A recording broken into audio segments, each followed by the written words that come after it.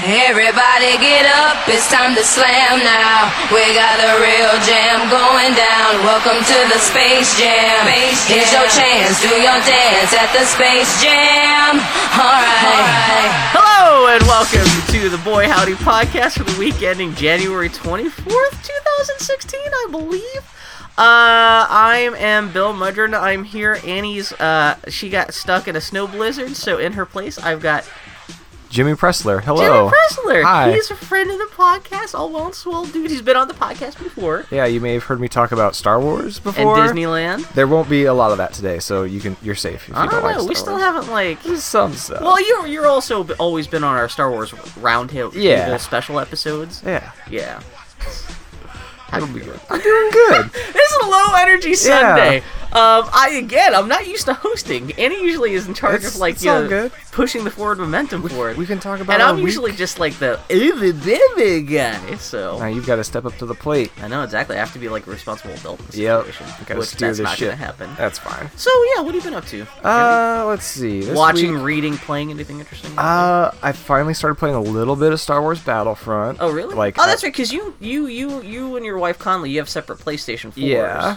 So I got a copy of that for Christmas. Okay. And I think I played it for 20 minutes when I first got it. Were you just not impressed, or you've been too busy to play? It's just kind of a bunch of other stuff going on. Yeah. And just more drawn to other games. Yeah. So Well, that's the nice thing about Battlefront is it doesn't require a lot of time. It's just a pick up and play. Not It's a big essentially a video investment. game toy. Yeah, totally. So yeah, it was fun to kind of just play with that a little bit more. Now that I don't know, I'm not expecting a lot from it. I can just expectations with that game are kind of gutter low right now. Yeah, I can appreciate it for what it is. I think they announced this week that there's supposed to be special Tatooine DLC coming out in February. Again, it's just like the Jakku stuff where it's just like a free download. Gotcha. I don't know if maybe they were anticipating charging for this, but the reception for this game has been kind of timid enough. I kind of wonder if they're well, maybe we'll just make this kind of stuff we'll throw some extra free stuff at people. It didn't seem like too many of the modes were hopping with people in them or anything like that. It's already a content-like game. Yeah. And the fact that so many people... It seems like a lot of people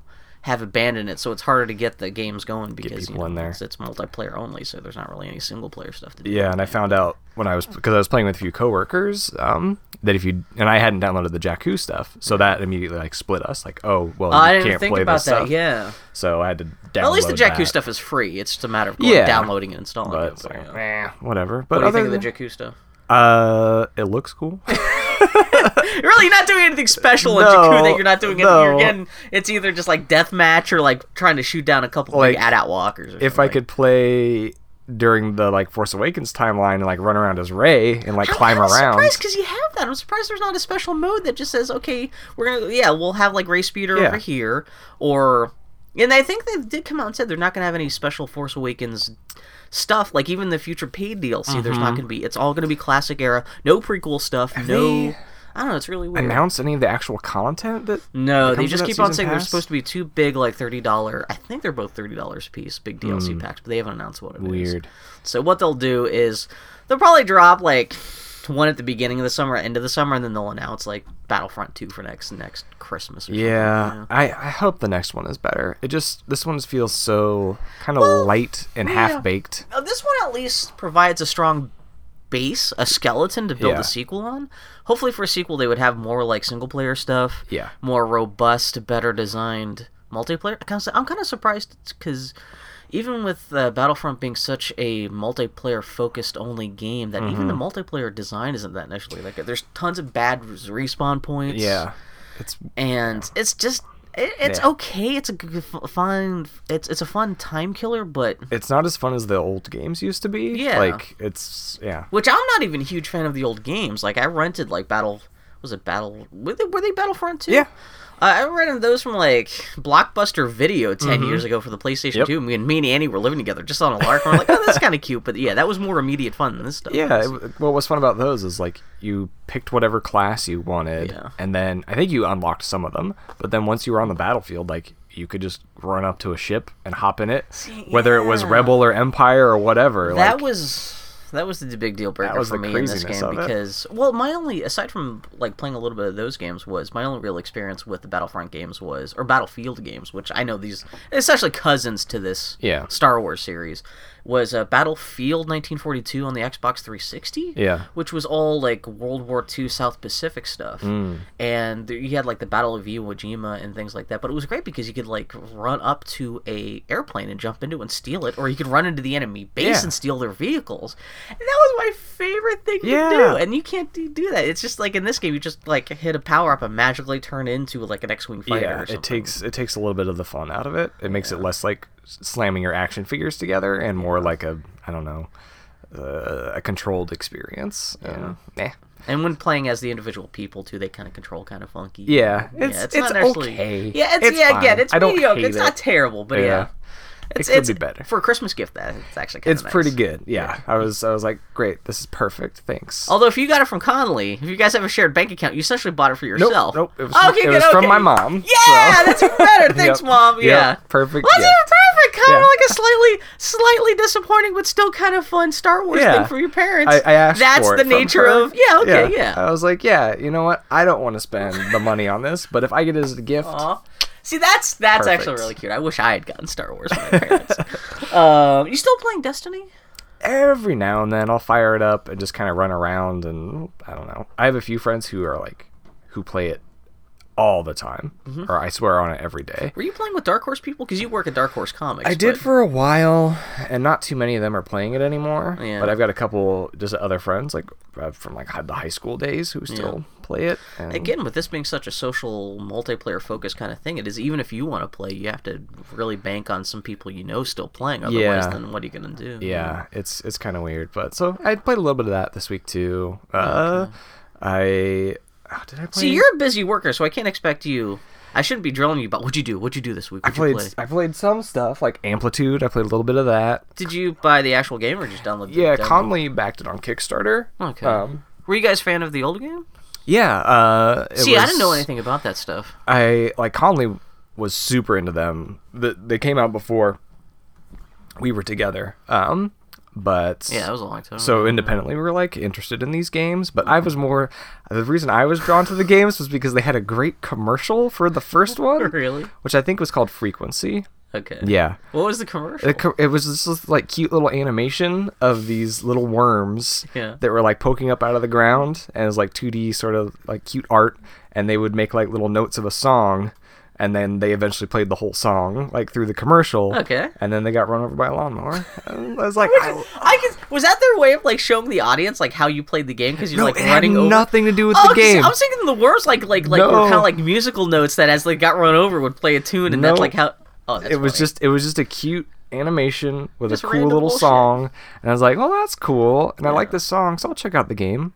And I was like, oh yeah, this game is cool. But then after I met Conley a few years later, I discovered that she was super into it, and she loves rhythm games. Yeah. So she's a big fan of DDR, and there's this other game called. Did you guys ever own or did she ever own a DDR? I don't know if she did. She probably had a Mac. You can have fun with that in the arcades, but I know some people. At home will go nuts with that shit. Yeah, I think she mainly played it at the arcade that she would go to with a bunch of her friends in high school. Okay. And that's sounds like the that is the DDR experience. Yeah. That is the core of that whole shtick. Yeah. Yeah, that was her whole thing, I think. Aww. Yeah, with that game. So, but yeah, it's a fun rhythm game, Amplitude. Yeah. I mean, I don't think I've ever seen a DDR thing in the wild. I've always seen YouTube videos of people playing DDR, but I don't think. Well, then again, it's hard to find arcades these days, or even 10 years ago when DDR was a big thing. But they used to have them in movie theaters. I never saw that. I never I must have been going to the wrong movie theaters. I guess. Or maybe I did see them, just didn't pay attention. It just didn't register. Because I knew so many people with fond memories of going out to the arcades and playing DDR. Yeah. I somehow completely missed that. I would try and play DDR, but I am not coordinated enough for that. But I know that Conley was pretty darn good back in the day. Yeah, I could see her being pretty good. She's slight and could move fast. The Amplitude stuff, that's made by the same guys who made... That's Harmonix, the same guys who made Rock Band. Yeah, right? And I'm not sure if Frequency and Amplitude were some of their first games, but they were definitely some of their earlier titles back on the PlayStation 2. Assuming Amplitude is the one that just came out again, right? Assuming that's anything like the original games, I could totally see how the DNA from this formed the basis of Rock Band. Totally, because it is you're going down a track, you're hitting notes, except you're just pressing buttons on a controller rather than strumming on a plastic guitar. Yeah. So it definitely has that lineage. Did the original games have licensed music? They did, yeah. It was all kind of like, I think it was like techno sort of remixes of songs or like certain hits or whatever. Yeah. But yeah, I think there was like a garbage song that I remember playing. It kept perfect, like, yeah. 1995, but like, oh god. Like, I keep on thinking 10 years ago was like the mid-90s. 10 years ago was the mid-aughts. I know. Christ, God, time. I think it was like early 2000s when it came out. That's the thing I was kind of surprised with Amplitude.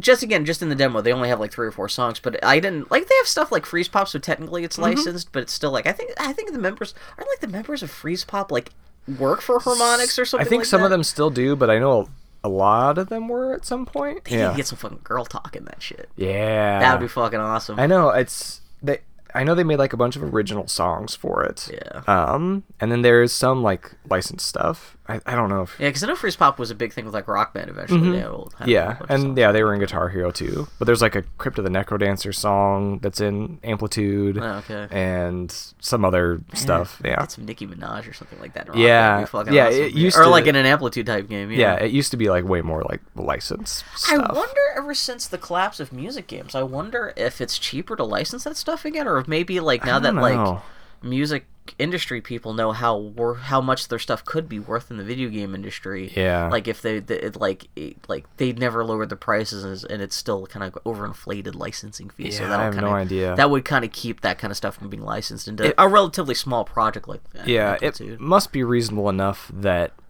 Harmonix and Activision are both willing to take the gamble again. Yeah, and Activision did the Guitar Hero stuff, and that's all licensed stuff. Yeah, and I've heard that's actually like a pretty neat kind of take on the whole thing. With like the live. Guitar Hero Live or whatever it's called. Like it's an interesting way because it's just to approach that because it's all like because you can play it on your Apple TV, you can play it on your phone and stuff. It doesn't actually have to be connected to the TV, and you can still use the hardware. Like it'll somehow sync with your phone or your Apple TV. You don't necessarily need a console, that's a great idea. Yeah, and they did this really smart thing too, where I think you pay, I think it's like $10 or less. But you can get like 24-hour access to all of the songs. Oh, that's right, because they're doing the subscription thing rather than like permanently buying songs for like $3 a piece. You're just like that's great, especially if you're having a party. Yeah, you just say, hey, we'll just subscribe to this for like $10 for a night that's a good smart. Fucking idea. Yeah, I wish Rock Band had that. If they did, I would probably actually buy the new Rock Band, but.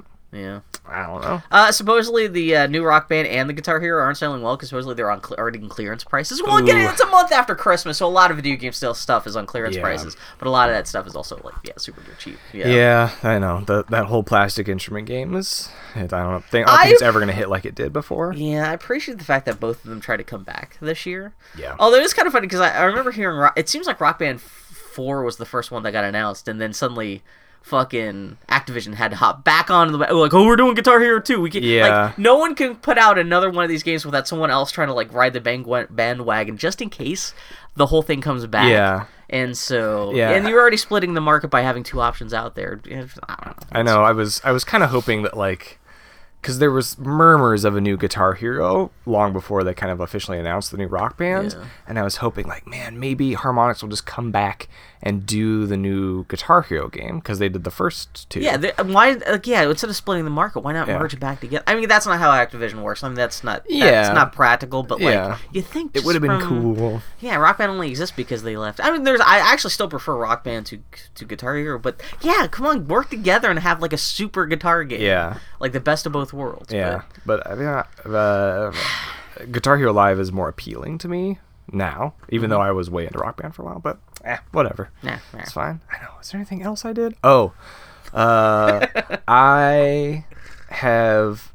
So in high school, I had a couple friends, particularly my friend Jake, who was into like Korean pop music. Yeah, and this in was high school. Wait, when were you in high school? So this was from like 2002 to 2005. Okay, so 10 years ago, yeah. Yeah, about 10 years ago. And like at that time, Korean pop was like kind of like slow jams and like kind of sad like R&B stuff. It wasn't like a crazy no. Did it get taken over by Gangnam Style and all that no shit? Yeah, so like Gangnam Style came out like I think that was 2 years ago now or something like that. Not that Gangnam Style kickstarted that. K-pop's always been crazy it's, before that, but that was just kind of broken into America. But I had been tuned out of it for a long time, and then we went to this restaurant in Portland where they had a bunch of TVs up on the wall and were just like playing K-pop videos. Yeah. And I was like, holy shit, K-pop got super weird and crazy and kind of awesome. Yeah. So I've been watching a lot of K-pop music videos this week. That's cool. What, just like while working, like while firing up YouTube? Or, just like while I'm working on freelance. On the toilet, just like, or had like it running while I was doing chores and stuff. Oh, that's awesome. Yeah. So it's this range from like 2010 to kind of now. Yeah. And it like there's this whole like little mini subgenre of music videos where everyone's like trying to be like supervillains or gangsters and stuff, but so they're all that's like, cool. They have some theatricality in there. It's and not they're just... all wearing the craziest outfits. It's I ridiculous. think I saw you tweet something about this, but how is like they're like somebody like one particular band embraced the whole supervillain thing. Yeah, there's two videos in particular. There's what is it? Fantastic Baby by Bigbang. And I'm writing this down for the show. Everyone listening should go check that music video out. And then there's another one called I Am the Best by a group called 2NE1. So that's numeral 2 NE and then numeral 1. Okay. Those are pretty good, pretty awesome. And those groups are still, I think they're still putting out music. Mm-hmm. I think one of them might have broken up recently or something, but whatever. It's ridiculous, and it's crazy styles, and pretty fun songs, so... Yeah. So that's been part of my week, too. What's the big fucking... I know Conley's been freaking out with, like, the heavy metal Japanese stuff.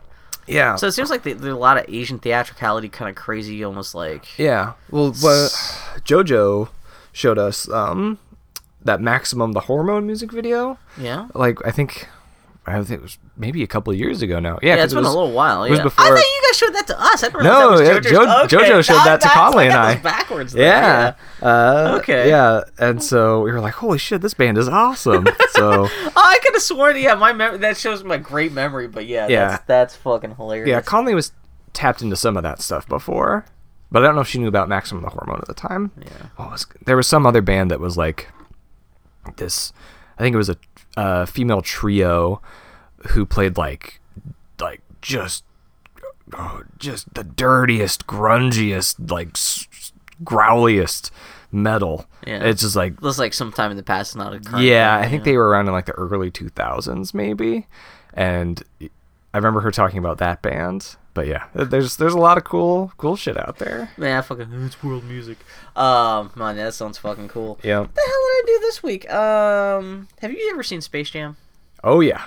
I saw that in theaters, Bill. Oh, really? Back when it came out. Oh man, so you were like little, like what are you like not even middle school, like elementary school size? Yeah, that was probably like... 'Cause that was 1996. That was 20 years ago. Yeah, so that was...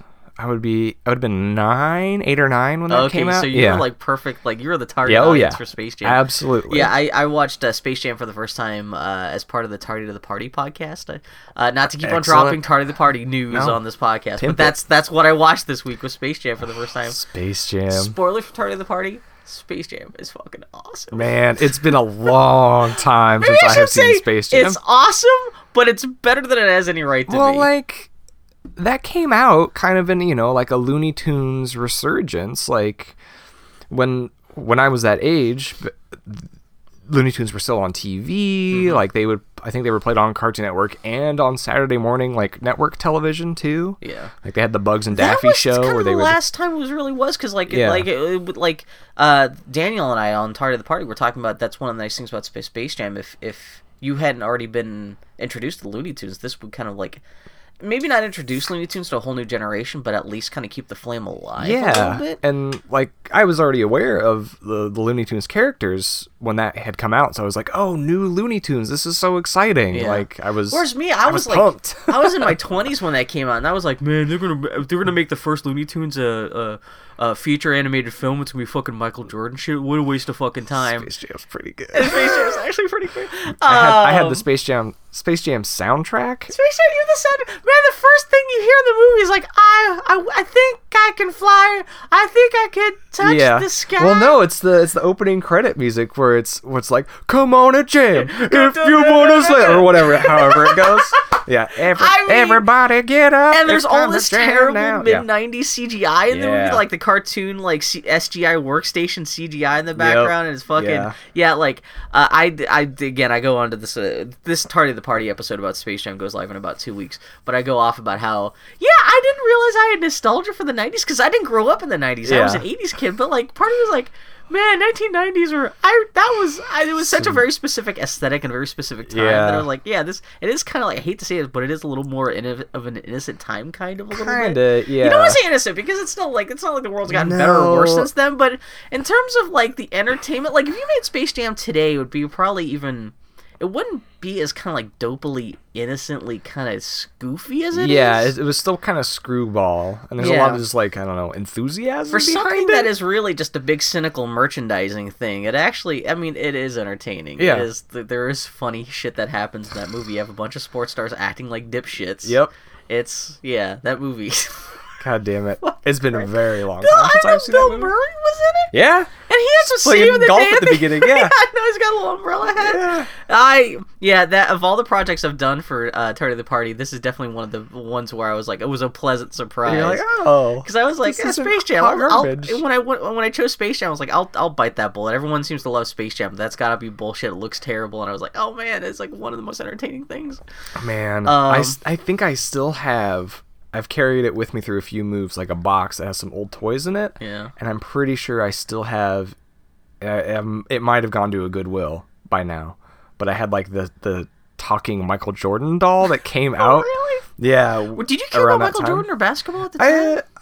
I was kind of into, like, just a little bit into basketball. Okay. But, like, well, at that time... such a personality at the time. It didn't really matter if you were a basketball fan. It was just Michael Jordan. Yeah, he was a celebrity. Like, everybody knew who he was. And, he was in, commercials and all over every kind of merchandise. And, and he was friends with Bugs Bunny. So that was super cool.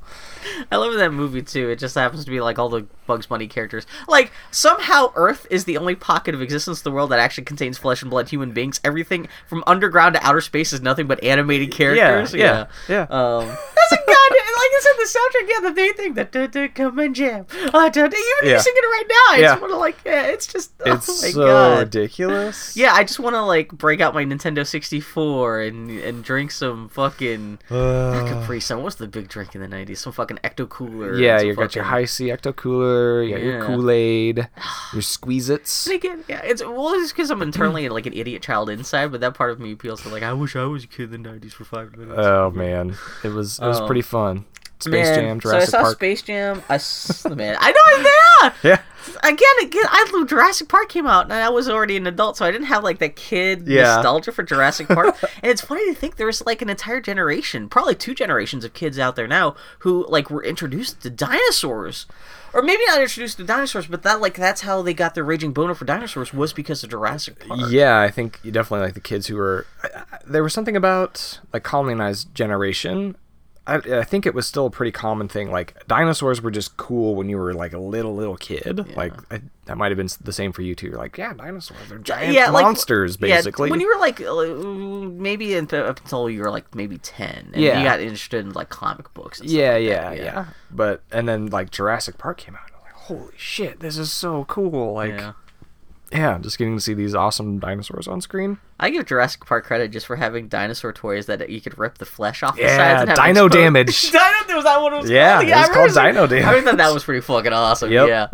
I had a Dino Damage Allosaurus. That was pretty cool. If they did not bring back Dino Damage for the new like Jurassic World toys last summer, and it sucks. Oh really? Like, because on the old ones, like, they would have kind of, like, rubbery, gummy skin. Yeah, I remember, because I would play with those. Even though I'm, like, a 22-year-old adult, I'm like, these are actually kind of cool toys. I wish I had one. Like, you would pull a little chunk of dino flesh off, and it would be... like a little steak. Yeah. And then... But, like, now, the Jurassic World ones are all, like, super hard plastic. And you, like... I think you even just, like... It's probably because they're, click in or something? Yeah, you, like, push the skin back, so it's like so kids it's not can't even like eat it or something. I'm sure as a kid, like I'm sure back in the day, like because dino damage, you just took the whole piece off, so you could lose it or swallow it or whatever the fuck. Yeah. So it kind of makes sense they would just make it so it's like a little bit of an exposed thing. You can't like just rip off its ribs or whatever. But... It was fun though, because like the older Jurassic Park toys were kind of rubbery. Yeah, and like so it almost felt like you were using like stop motion maquettes or something. It's funny to talk about nostalgia for toys that I was too adult to play with, but like that's great. That's fucking awesome. Yeah, it was pretty cool. Oh man, so yeah, I watched Space Jam. I also saw Creed this week. Oh, I still want to see that. Creed's pretty good. That's what I keep hearing. I've got my I'm screeners excited. from the Academy from being in Dogma. All right. Yeah. No, Creed's actually pretty good. I don't want to talk it up too much because it's essentially just a remake of the first Rocky. No, not really, because the plot is it's about a young boxer guy who ends up making it big, which that's the plot of the first Rocky. That's a little.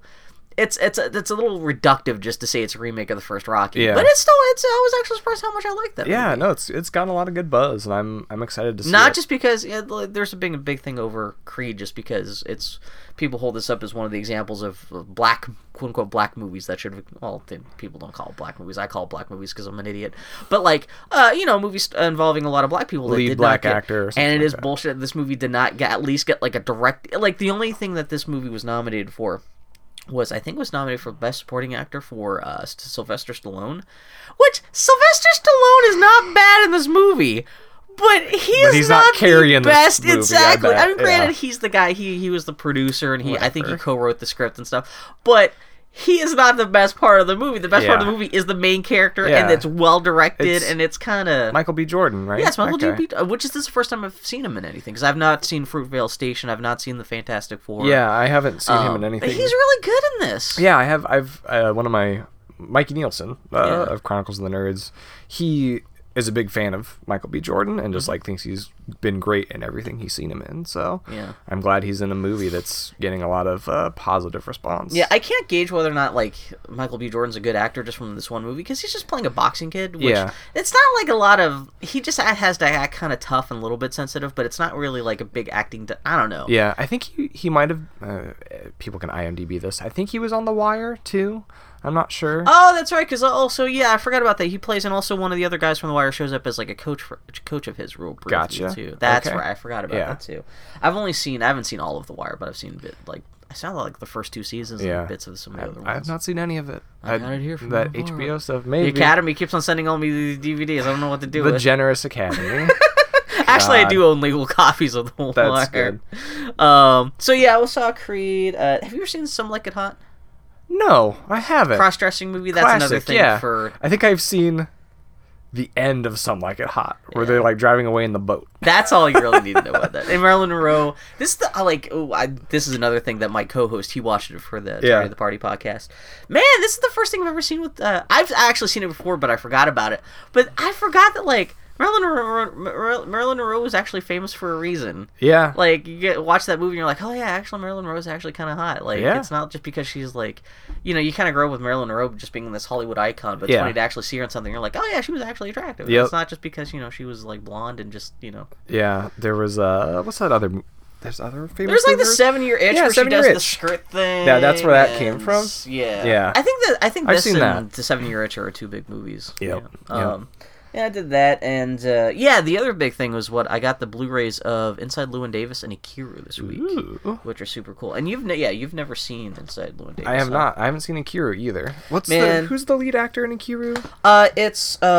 What's the guy's name? He's the head guy from Godzilla, and also the head guy from Seven Samurai. Yeah, it's that guy. Prolific. Yeah, I'm just holding the Criterion Blu-ray in front of Jimmy's face. Takashi Shimura. Okay. And is that a Kurosawa film? Yeah. Okay. That's my favorite Kurosawa movie. I've never seen this one. Ikiru and Inside Llewyn Davis, which is, Coen Brothers movie from 2 years ago. These are probably my 2 favorite movies by these, Inside Llewyn Davis is easily one of my favorite Coen Brothers movies. Yeah. And Ikiru is definitely my favorite Kurosawa movie. Ikiru is about this Japanese office worker in the mid-1950s who gets diagnosed with cancer. And I know, it sounds hilarious. But it's just like this great, just like he's reflecting on his life, and he's like trying to break out of the mold because like he realizes he's dying, so he stops being in office work and he's going out and he's trying to help people, and it's kind of sad and fucked up, but it's just a nice little reflection on life. And identity. Good. And inside Llewyn Davis it's Poe from New Star Wars playing guitar, who's trying to just survive being this like. He's a great singer and great performer, but he makes poor life and career decisions, and he keeps on fucking himself up throughout the whole movie. And as a freelancer who kind of does the same thing, so I'm like, that inside Llewyn Davis is my spirit animal in terms of like a freelance person. Interesting. And and they both take place in the middle of winter, and not in the fun Christmassy part, but in the kind of the depressing kind of like it's just cold and nasty, and they're both about like introspective and kind of like sadness, and but they're good. They're a good double feature. So I got those on Blu-ray this week. Good. So I'll have to borrow those from you. You sound like a suicidal crazy person. No. I just hung out and watched super sad movies about cancer. Just got in touch with that, those emotions. It's good. I think that kind of. Oh, the only other thing I did this week, a week ago, for some reason, YouTube was like, "Hey, we noticed you've been looking a lot of Star Wars: The Force Awakens stuff. Would you not like to watch a prequel making of web episode from like episode 2, the Attack of the Clones?" I was like, "Okay, I'll click that." And it was like something about making the creatures and Attack the Clones. And now YouTube will not stop every time I log into YouTube saying, "Hey, do you want to watch another making of prequels webisode from like 12 or 15 years ago?" Man. And so now I've just gone on this binge of just watching all this making of stuff from the Star Wars prequels on YouTube.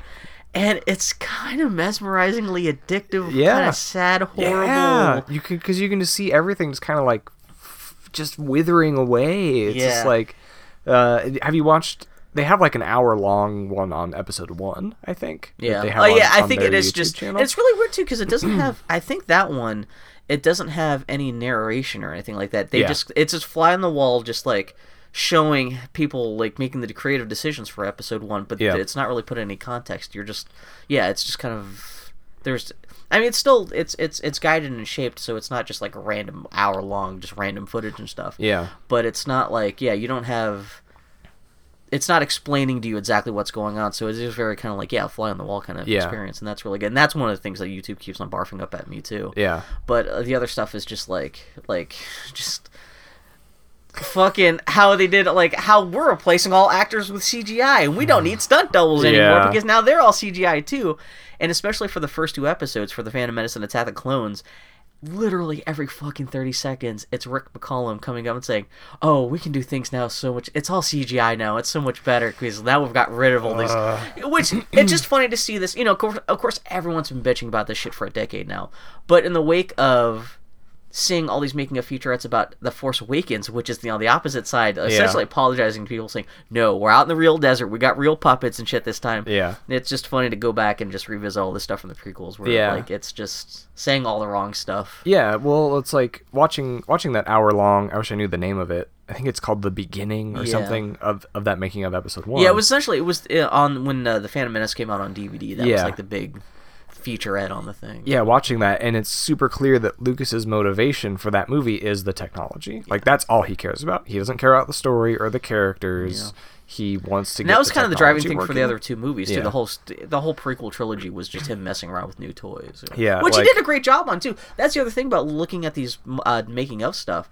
A lot of this stuff was only made like 10 or 12 years ago, and it's Lucas explaining at length about the benefits of shooting digital, which now it's just taken for granted, and now if anything, again, kind of like with the Force Awakens, there's a pushback to try to get back to 35mm film. Yeah. But it's funny just to think 10 years ago, he was the sole guy coming out and trying to explain to people, like, no, digital, it'll look like real film. It's not going to just like look like home movies. Yeah. And he was right, but it's just funny how much things have changed in Hollywood where... Yeah. I think it got pushed so far, and now there's been a huge pushback. Yeah. But it's super... Like, watching that episode 1 making of thing and, like, seeing him making certain decisions and just kind of observing that, like, when they're casting Anakin, they have, like... That's one of the webisodes. See, I think what they did for the episode 1 is they broke it up into 10-minute webisodes. Okay. And so that's what, like, I keep on seeing parts of that barfed at me on YouTube. So it's all in one chunk. I think on Star Wars YouTube channel, actually. I think that's where half of the stuff is coming from. Yeah. And it's like...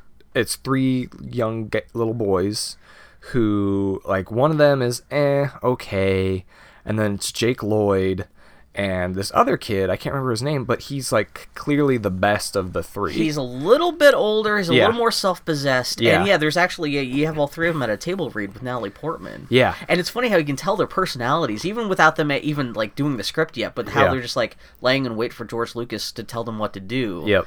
Like, Jake Lloyd is just kind of, And you get the one nervous little, who's like a little younger kid who's like, and you get the older kid who's like, Yeah. And that older kid, like, it comes down to that other kid and Jake Lloyd, and they have, like, pictures of Luke from the original Star Wars, and they're, like, got side-by-side photos, and I'm like, oh, that other kid even looks more like he's related. Exactly, And then it comes down to, like, them reviewing the footage, and Lucas is like, well, there's something about Jake where, I mean, he doesn't get it all the time, but I can just cut up his performance and make it into something. And I think that was his decision, is like, he wanted the chance to create a performance out of this actor. And not really, even though there wasn't really much and not really there, direct but he a could see how he performance. could manipulate it. He's not really looking. He's looking for an excuse to manipulate, and not really thinking, well, maybe it's better we choose somebody whose performance we don't have to cut up. So I never thought about that before, but that's an interesting take on that. Because Jake Lloyd is auditioning and he's blowing his takes. Which is so funny. They keep that in the documentary. It's not like they're trying to make him look good. But oh man, and it even gets to a point where it's Lucas and I think it's Ben Burt are sitting there. I'm surprised Ben Burt's all over the place in these things. He's like, it's George and Ben Burt sitting down and editing a scene, and it's of, oh god, what are those characters' names? Fuck. Smimo Finididi. It's Qui-Gon and Obi-Wan in the cockpit of Amidala's ship. Okay, and like the two other guys from Naboo. Whatever the hell. Rick Oley, Rick Oley or whatever. Before that movie came out, everyone's saying, "Oh, he's gonna be that character's gonna be piloting this movie. He's gonna be the new Han Solo." Of course, he wasn't. He was just a guy. He has one line. It's like, "Oh, our deflector shield's broken. The hyperdrive's fucked." That's it. And so it's him and one other guy. Like an extra. Who was like a security officer or something like that. And like Lucas is like, no, let's take this portion of this scene. So he's like cutting the left third from one take and the right third from another, and then keeping the middle third of another, split-screen editing, and splitting it all together, and they get the scene down, and Lucas leaves, and you can tell, like, they're asking Ben questions, and you can tell that he's trying so hard to not come across as like pissed off. Oh yeah. But he's like, oh shit, I'll have to go back and see. I haven't seen that since it was like on the original DVD. And he's like, well, like, he's like, even when they're doing that, he's like, you really want to chop all this together like this? And she was like, yeah, let's do that. And he's like, yeah, I guess rather than having to do a bunch of takes and just getting it all right together, now you can just kind of do whatever you want after it's over. And you can tell Benford's just like, just upset, but not trying to lose his job. He doesn't have a good game face. No, not at all. Oh, well, the nice thing too is actually going through all these webisodes on YouTube is because they'll just kick up a random webisode. I don't know why. I don't know if any of this stuff actually appeared on the web or if they just chopped up like the DVD making of features just to call them webisodes because they just upload them to YouTube. But because the way YouTube works, you just get random making of featurettes from random prequels. So you don't know, like, you'll get something from episode 2, then episode 3, then episode 1. But like looking how more kind of resigned everyone gets throughout the so by the end of like episode 3, Ben Burt is just like, okay, let's do this. Like the one I watched right before you showed up was they're filming the big duel between Dooku, Obi-Wan, and Anakin at the beginning of episode 3. And George Lucas it's not a very good take, but it's like Dooku force pushing Obi-Wan and like Anakin falling over. And it's obviously a terrible stunt double for Dooku. But Lucas is like, okay, so we're just going to essentially make half the shot CGI. We're just going to make it, we're going to take the head of the stunt double, replace it with Christopher Lee. Ewan McGregor did a terrible job falling over from the force push, we're just going to make him CGI after this frame. Yeah. And you could see, and like, he's just telling Ben Burt, like, okay, we're going to make these decisions. Ben Burt's just like, okay. He's just like lifeless. Just kind of following orders. And you see, like, then they take the footage to ILM. It's the process of, essentially, it's the evolution of this one shot about how it goes from like this one live thing that was shot on stage that gets turned into half CGI just because they couldn't bother to reshoot the thing over again. And just kind of like, ugh. Yeah, it's super weird. And there's one quote. It's on the episode 1, the Blu-ray box set that came out. Yeah. In like the whole big six-disc set. The six-disc set that came out a few years ago. Please kill me. Where Lucas is just it's coming time to make episode 1. He's like, yeah, I think it's time to like get back to it and make some more money. I'm like. Oh, that's so he's not even like, as much as he talks about these movies being his kids and blah blah blah, it's like his primary interests are money and new technology. Yeah, that's it. I think that's fine. That can be his thing. He just needs to own it. I think with the first movie, he was still interested in the storytelling. I think he was so underprepared for what it was going to take to get those movies done, though. I think that. About halfway through, in terms of the writing stuff, I think he was still invested. But I think maybe about halfway through filming episode 1, he realized he was in over his head, and it just became a matter of surviving to the end of the sequels, and to the end of the prequels. And that's when it really, still money and technology is the main motivating factor and stuff. But I think that's when it really kind of clicked over in his head. Where he's just like, we just got to get this done and out and make sure it makes money. Like, we got to recoup our investment because again, the prequels he was making by himself. It was all So but still but I remember like back when they were, even before episode 1 came out, they were showing off. You were talking about the split screen stuff. I remember one of the big things that Lucasfilm kept on showing off was like, I think it's the first meeting between. It's not the first meeting between Anakin and Padme, but like when they're on Padme's ship later after they leave Tatooine. Yeah, there's a shot where Anakin. It's a two shot where it's Anakin and Padme in the same frame. Yeah. But Lucas made a big deal how he could like split their performances, and you could have Anakin from one take talking to Padme from another take. Yeah. And which it doesn't matter because the dialogue they're saying is terrible and the performances are terrible. But he's so focused on just like the fact that he can split these takes and mix them together in a single shot. Yeah, that's right there. Totally where his head is. Yeah. It's interesting too. Because Conley and I had sat down and watched that Empire of Dreams. Did we talk about this? I think we just talked about this outside. Yeah, exactly. Because you went over here. Yeah, we're talking about which was Empire of the Dreams was the big documentary that came on like the DVDs like 10 years ago. Yeah, I think it was like the 2004 box set. I think that was the first time they came with like the DVDs of the like theatrical editions of the original movies. Those aren't included in that, but I think they reissued it. But this is essentially the big Star Wars documentary that's come out in the last 10 years. Yeah. So it was Empire of Dreams, and it talked about and it showed a bunch of the like test footage for the actors for the first movies. Yeah. And it's all this dialogue that just sounds super ridiculous, and just like none of it got used for the final film. The droid is containing the special plans to the special base on Mustafar. Yeah, all that stuff. Yeah. And then it like fast forward to prequel era making episode 1, and it's that test footage where they're saying like young Anakin's going, "Are you an angel?" All that stuff. And that made it into the movie. It's like no one really gave that another go or anything. Yeah. So it's terrible because I know episode 1 was the only movie that Lucas wrote where he had multiple drafts, which makes it even more inexcusable how bad that movie is. Episodes 2 and 3 were essentially filmed, like, he wrote the first draft, and he finished the first draft, like, just weeks before filming. Yeah. Which kind of at least excuses why those movies are a wreck. But episode 1, he had 16 years between movies! You'd think, like, even before he formally announced, hey, I'm making new Star Wars, he would have at least written a kind of rough draft, so, like, give himself a little bit more time to, like, process this stuff. Even if he wasn't taking it to other people and getting other feedback, which, again, a lot of people point out that's the reason why the prequels aren't that good, because he was not, like, really taking feedback from other people, but at least he could have weeded out some of the more like, are you an angel stuff and that stuff.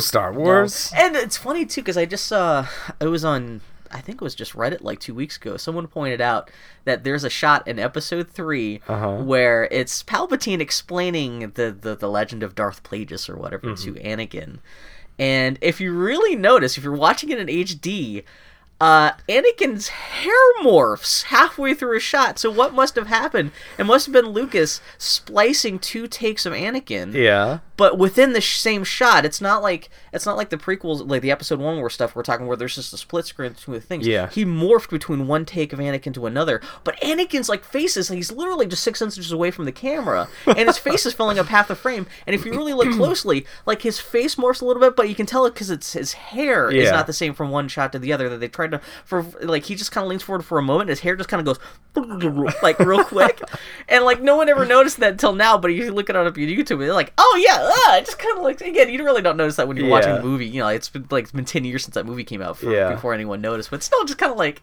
And that did not really. Granted, that's one of the better scenes from the prequels, but still, it's not like that morphing. Like it's so besides the point of what was wrong with those movies. Yeah. Yep. Cart after the horse or before the horse or whatever. Yeah. Oh god. And the other thing. Oh yeah, Steven Universe. Which. Oh yeah, I was gonna make a note of that when I thought Annie was gonna be here today because we still haven't talked about the ending of that. But you guys have seen Steven Universe. Yeah. We watched that last Steven Bomb. Yep. That was good. Steven Universe has been good. Yep. It's still good. It's all the bets back on hiatus. Man. But fuck that because we got Adventure Brothers coming in just a couple weeks. Yes. Is it like in a week? Is that at the end of this month? It might. It's coming soon. Very soon. Yeah. It's not this weekend. No. No, because X-Files is tonight. Yeah. Which everyone is saying that first episode is supposed to be pretty bad, but... That's whatever. I'm excited for whatever it is, episode 3 of the series, because it's by the guy who writes all my favorite episodes of X-Files, so... Yeah. I forgot Sunday, January 30th, a week from today. All right. Venture Brothers. Air on? Adult Swim? Oh, and I have Adult Swim because I have fake cable through the Xbox. I have the fucking... What the fuck is that thing? The streaming thing. Sling TV? Yeah, Sling TV, nice. So I can actually watch that live. Yes! Nice. I love fake TV stuff. Oh, you guys I'll find another. Do you guys have cable? No. You guys would be welcome to come over and watch it with you, probably. Just throwing that out there. Yeah. Granted, you could always, torrent and stuff. Oh, Venture Brothers. But Venture Brothers. And I need to catch up because, like I said, I watched that special they had last summer, which was great, but I had not seen any episodes since, like, the middle of the 3rd season. So I was like, what the fuck happened to half these characters? And that's pretty good. That special made me... I already liked the Venture Brothers. Yeah. And seeing that special and seeing how much shit they put through the characters in the 2.5 seasons I hadn't seen yet made me really appreciate just, like, the...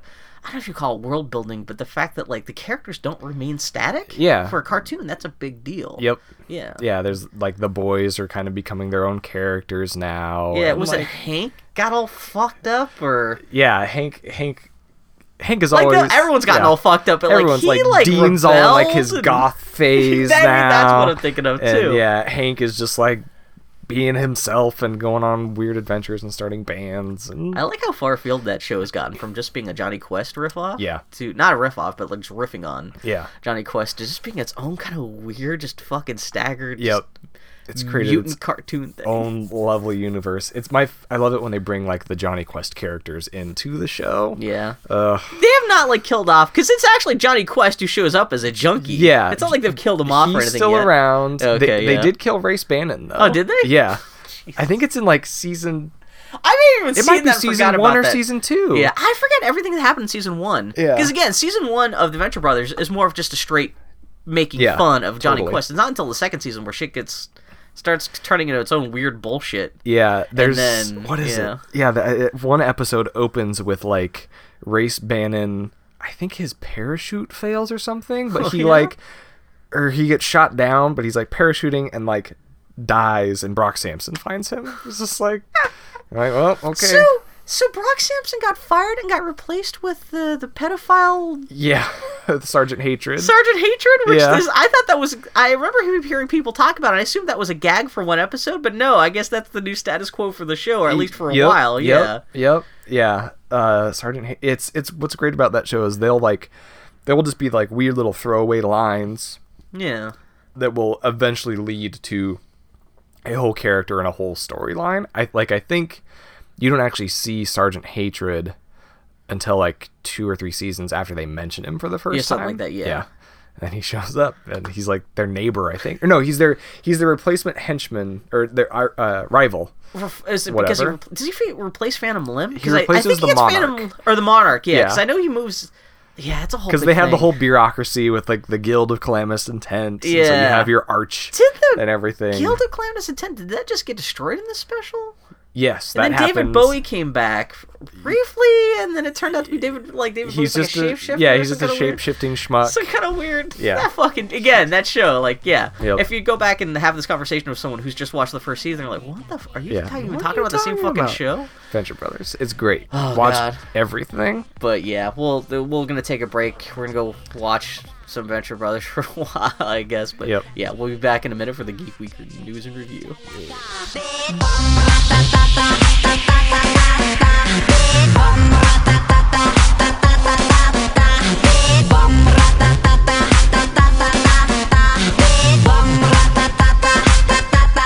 So yeah. Oh my god. You hope they can get away from Anakin Skywalker bullshit? Yeah. In the new Star Wars trilogy? Yeah, because, man, like, that whole, like, the prequels and everything makes, like, the ending of Return of the Jedi, like, they try and make it, like, Anakin's victory, and I'm like, no, that's Luke's victory. Don't take that away from him. It is interesting, because the Star Wars was supposed to be about Luke Skywalker, but, like, when Lucas decided to make Darth Vader into Anakin Skywalker, that kind of changed the trajectory of that series. And then when he suddenly decided the prequels had to be about Anakin Skywalker as opposed to Obi-Wan Kenobi, it changed the focus of all those first 6 movies into being like even Lucas even comes out now and says that the whole 6 first movies, that's Anakin's story. Yeah. And I hope they get away from that. Like, although, just for consistency's sake, you'd think Anakin would have to play some kind of a part, even just as a Force ghost. Because the first 6 movies are now so retroactively about Anakin, it seems weird, especially now that we know that characters can come back as... I can totally see what you're talking about. You're talking about how you want 3 movies that don't rely on shit we've already seen in Star Wars, which that's been the major problem with The Force Awakens with most people, is that it's essentially like remake, like it's bringing back too much old Star Wars stuff for its own good. But it would be... It'll be interesting to see if they have any Force ghosts come back, or like, why would Anakin... They've already established Anakin is a Force ghost. You think he would show up to Kylo Ren and say, spoilers for Star Wars, be like, calm down a little bit. Yeah. It's okay. Just be cool. Yeah, be cool. Be cool, buddy. Yeah. Yeah, but like... I know people are like, old movies, why do I want them here? But I feel like this one movie was supposed to be that big homage to the original trilogy. They'll move forward, and what the important thing about it, which is what I loved about the old Star Wars movies, is they gave us really exciting characters who we can all get invested in.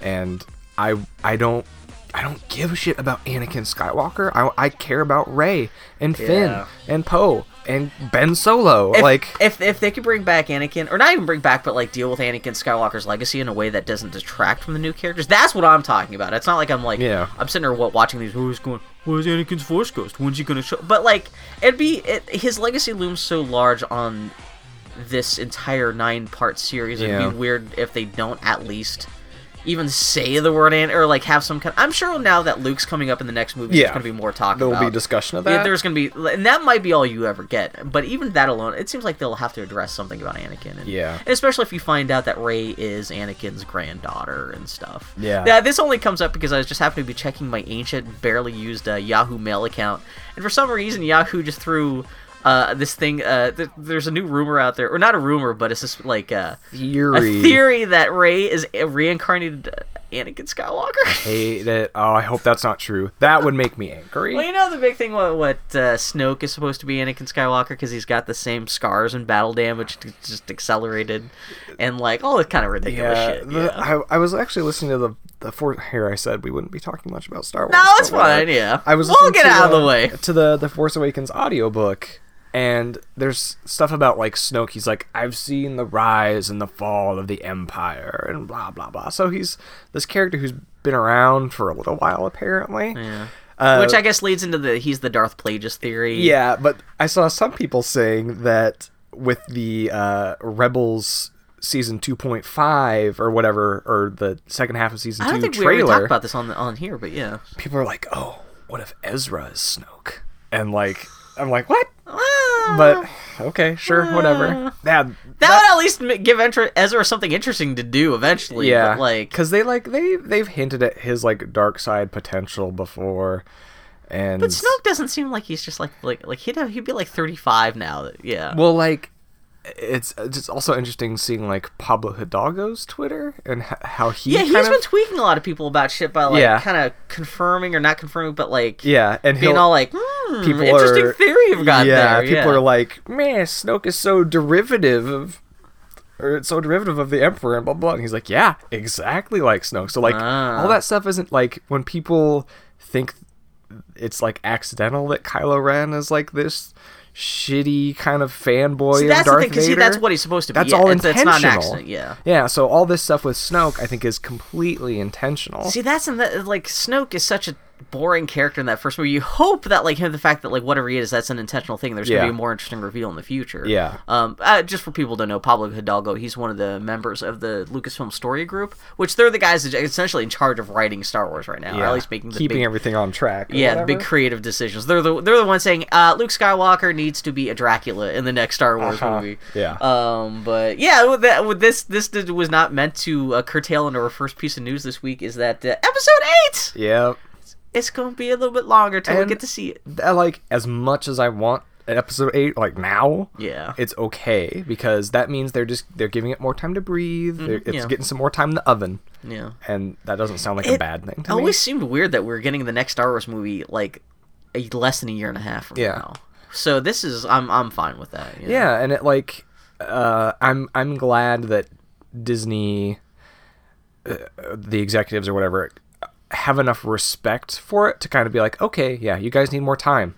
Yeah. Go for it. And this is the second time they've pushed back, because Episode 7 got pushed back by 6 months, because originally that was supposed to come out last summer. Yep. And that got pushed back 6 months. This is getting pushed back 7 months, which really does just seem to suggest that maybe they should have started all the Star Wars stuff a year later for everyone, just because they looking at all the making of stuff and looking at the art book for The Force Awakens, that movie, even with the extra 6 months they had, that movie still came in fucking white hot. They were still just a month or two before filming, still coming with basic character and story decisions for that movie.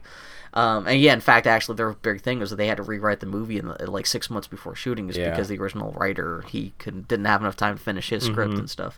And and the big rumor is that at least partially due to the reception that Episode 7 had in theaters, that they're rewriting Episode 8 right now as we speak, and they're going to start filming next month. Yeah. And so this will... Which is weird, because like they pushed back the movie by 7 months, but it's still being filmed when it's supposed to be filmed, so I don't know if that means they just need more post-production time, or I'm not quite sure exactly what's going on. Yeah, there was a quote from John Boyega, like, a few weeks ago saying, like, oh, the Episode 8 script it's a lot darker and stuff so like I'm sure they've already had drafts of that script. Well, even Ryan Johnson on Twitter, like he like last summer, he tweeted a photo of it was a completed draft. It was scripted that on the cover it said Episode 1, like draft 1 or something like that, or Episode 8 first draft.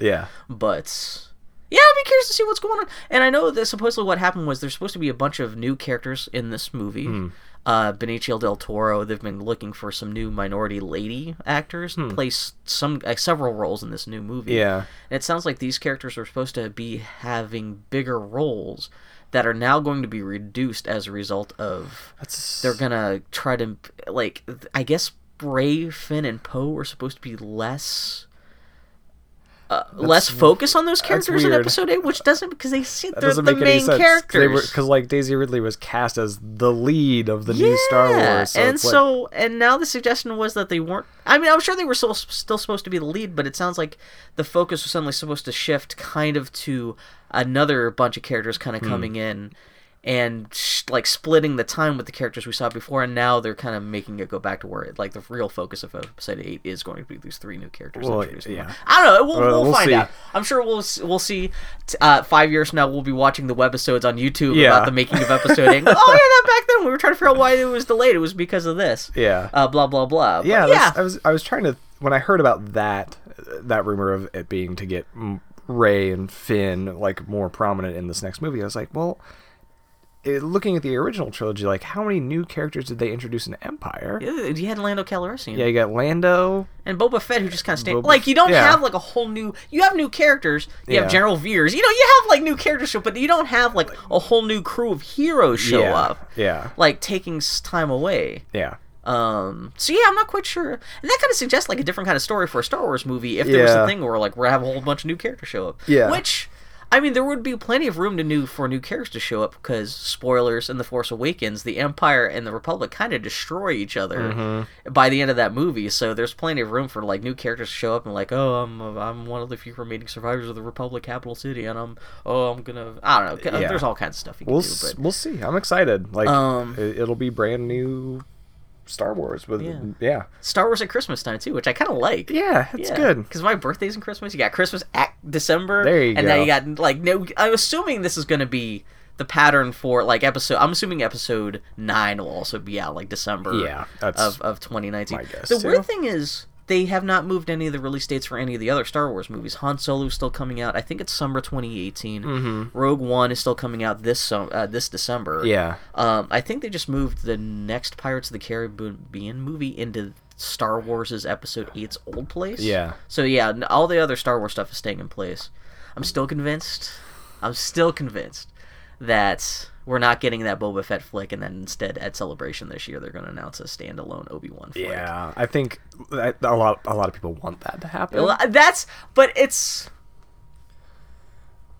Yeah, a lot of people do want that to happen. Yeah. I'm not saying that because I think that'd be a cool idea too, but I think that's likely to happen just because we haven't heard anything more about that Boba Fett flick ever since the director got fired off the project last year, and he was the guy who made that terrible Fantastic Four movie last year, and there's been nothing about that since then. No rumors, nothing, no kind of.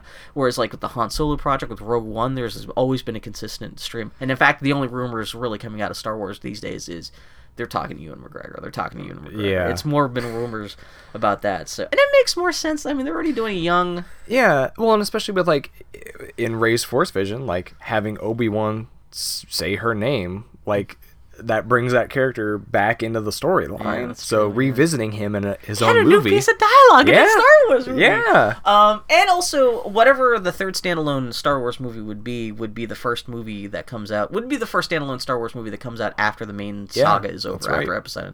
And I think it would be more fitting rather than following up episode 9 with a Boba Fett flick. Hey, it's a shame that all these anthology movies are prequels. It'd be nice to have some, although once I'm sure the whole Skywalker story is tied up, they'll have more room to like, you could have a story that takes place 100 years after the Skywalker thing, or like at the same time. Yeah, it'll be curious to see, or interesting to see if they go in that sort of like legacy era or whatever. Yeah, you could go 5,000. You could start doing the old Republic stuff if you wanted to. Granted, none of that's still really canon anymore, but you'd start rebuilding that canon back up. Yeah. But yeah, if they were gonna do one last prequel movie, doing a standalone Obi-Wan flick about starring Ewan McGregor between episodes 3 and 4. Yeah, that would be cool. Although I've heard that some of the recent Marvel Star Wars comics have been about Obi-Wan in that time period. Oh, I had no idea. I thought they were still just did Obi-Wan get his own standalone comic series? No, they have like their main just Star Wars the Star line, Wars comic. And I guess every few issues they'll cut to Obi-Wan. Oh, okay. Just like a little flashback thing? Yeah. Oh, okay. And kind of doing his Obi-Wan thing out on Tatooine. Oh, okay. That's kind of cute, actually. Okay, yeah. And I guess the most recent issue is one of those, and his hair is got some like streaks of gray slowly in it turning and into the thing. Yeah, and it's about him kind of having some trouble being this like undercover guy. Like, I saw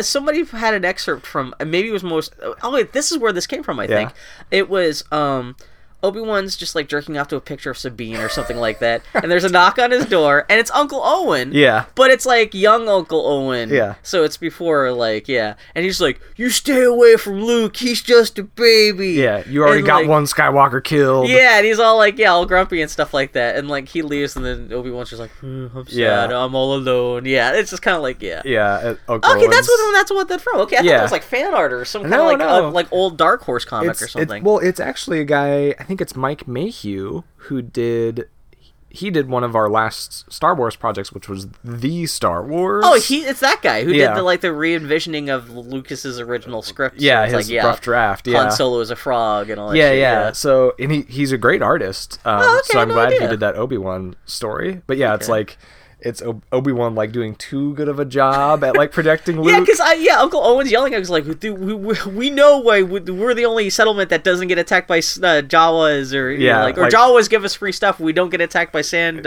people and all that stuff. And I was like, oh yeah, that totally makes sense. I could see Obi-Wan because he's got nothing else to do. He would just be like. I wonder what he did to intimidate the Jawas and just dropping off free junk. Oh, yeah. Shit. Okay, so I listened more Star Wars talk. Whatever. Sorry, guys. Oh yeah. I also listened to the audiobook for Star Wars Aftermath, which is the first novel in the Aftermath trilogy. I bought that and I was disappointed because I thought it was going to be about the heroes, the old and its new characters. It's new characters. But I've heard good things. There's like a kid named Temmin Wexley who is actually in The Force Awakens. He's Snap Wexley, who is his face? It's Greg Grunberg. Yeah, it's Grunberg. He's the chubby X-Wing fighter. So fighter guy. That character is in Star Wars Aftermath as like a shitty teen. That takes place just like right after Jedi, right? Yeah. Oh, okay. That's funny. Yeah, I didn't realize. Okay, yeah. I only know Snap because like I've got the visual dictionary and they did mention real briefly. Like, it's Greg Grunberg. Like, my name's Snap. Yeah. So he's Temmin Snap Wexley. But Star Wars. I know, it's so dumb. I love it though. But even though that book is mainly about these, other characters, there are little interludes that focus on other parts of the galaxy and sometimes like the characters from the original trilogy. And there are 3 interesting ones. There's one where there's this shadowy group of characters in a dark room, and there's a red lightsaber there, and they never like describe the lightsaber other than that it is a lightsaber that has a red beam. Okay. But there's a shadowy group of figures trying to buy it from this collector, and they think it's Darth Vader's lightsaber. Oh, so it's supposed to be like the Knights of Ren or something? Maybe something like that. But what they say they want to do with it is they want to destroy it so that it can be with its rightful owner. Huh. Yeah, so some weird thing with that. Weird, so the shadowy group of people ends up buying what they think is Darth Vader's lightsaber. Huh. And then there's another interlude that takes place on Tatooine where like these... It's inside a sandcrawler, and there's these 2 guys like talking about, what's going on in Tatooine. They're like human guys. It's not just Jawas. Yeah, human guys like talking with Jawas, but it's 2 human guys, and they're like, one guy is a representative of like a mining company, and he's there to get operations set up, and there's this other kind of gruff looking dude, and so the mining guy ends up talking with the other guy who gets them into the Jawas like secret back room with all their like high end merchandise. Yeah. So they go back there, and they're the guy like the miner guy pulls off a tarp, and he's like, "Oh, what's this?" And it is a acid pocked and banged up complete set of Mandalorian battle armor. Oh, okay. So that's totally clearly Boba Fett's battle armor. Huh. And it ends with the kind of gruffer character shooting the mining guy. Really? Who's like coming to, and he goes on this whole tangent about saying how he's like, now that the Hutts are gone, we have all these corrupt companies coming in to take advantage of the resources of Tatooine, and there's no law on this planet anymore. And he's like, I'm the sheriff in town. Like, this is it suggested that's Boba Fett, or if it's another character who just wants to take Boba Fett's armor? He introduces himself. Okay. What is his name? I can't remember. Well, I mean, I was just suggesting that Boba Fett's still alive if he somehow crawled out. Yeah. So he's this named character. Although I like the idea that Jawas just would have found him, stripped him of his armor, and just left him so dead. He's still alive walking out though. But or something. Yeah. Or something. Yeah. So they gave him a name. So it's a named character who, by the end of Bobby Fett? It's something. Or it's something. Yeah. It's like. Base or I love something. I don't know. Even if it's not Boba Fett, I like the idea of like some guy deciding he needs to stand up for Tatooine and like maybe takes Boba Fett's armor and so like becomes like the new lawgiver on Tatooine. Yeah, it's that he will be taking this Mandalorian battle armor and being like the Lone Ranger. So that's not part of the main story though. It's just like it shows. It's just like a little interlude, like you were saying. It's not like the main character suddenly like hearing this conversation. Yeah, it's just they'll just be like interlude Tatooine, interlude shadowy back room with a lightsaber. That's really them just throwing a bone Yeah. to the fans. Yeah. And then there's one more, like, there are several throughout the book, but these are the only three, like, worth noting. Yeah. There's one more that's about... Somewhere that writer's crying a little. Okay, fine. Sorry, Fuck guy. you. Fuck you, Boba Fett. There's, and I think that Boba Fett one and this next one kind of will lead into the next book because it's supposed to be a trilogy. Oh yeah, that's right. Yeah. But the other one it's about Han and Chewie, and they're off running some mission, and like Han's got a beard and all this weird shit. Oh yeah. Okay. Okay. I think. Okay. Yeah. But it's they end up finding out that the Imperials, they're trying to, rally and everything, and so they're because again, it's like a little bit after the Jedi. Yeah, they're gonna temporarily withdraw from Kashyyyk, leaving it exposed for a time being. Yeah. And one of Han's old contacts is like, this is your chance if you wanted to come and liberate the Wookiees, like. This is it. That's a good story to tell. Yeah, so the next book might focus on... It's called Life Debt. I know that much. And it's got the Millennium Falcon on the cover. Cool. And especially they can make a meal out of it, knowing that, like, spoilers for The Force Awakens, Han died. Yeah. That, like, life debt, like, it could be an extra poignant kind of thing if oh, man. So it'll be Han and Chewie liberating Kashyyyk with a bunch of Wookiees. And they, like, talk about... Even that book is terrible... That sounds like a fun read. Yeah, like, no matter what that book's there, I'm surprised that hasn't been a book before. Yeah. They talk about, like, Han's like, Chewie, I think you better call up the rest of those free Wookiees that are out there. And so it's like, they, like, mention, like, a few other free Wookiees who are all, like, bounty hunters and shit. Yeah, so, like, Gribble-Wark and Hork and, all that kind of shit. It'll be a bunch of Wookiees fucking up Empire people. Oh, man, it's like going to be smugglers and Wookiees. It better be a 300-page battle scene, and that's it. I don't want any drama. I just want, like, the Wookiees fucking up the Empire. Yeah. Man, that sounds fucking great. So, and who knows what it's going to actually turn out to be. But that sounds fun. Yeah. Yeah. I'm Star Wars. Yeah, okay. Is there anything... There was something... I was going to say something else about Star Wars. I can't even fucking remember. I still need to see it one more time before it leaves theaters. Yeah. Oh, there's something else I wanted to talk about. I can't remember. Prequels, Force Awakens. There was... We got the rest of the podcast to think about it. I know we're in Geek Week in Review right now. Yeah. But with the passing of Alan Rickman... I was like, know what? Oh, yeah, that's what it is, yeah. I should watch Galaxy Quest again, because I love that movie. It's so good. And best Star Trek movie. It's fantastic.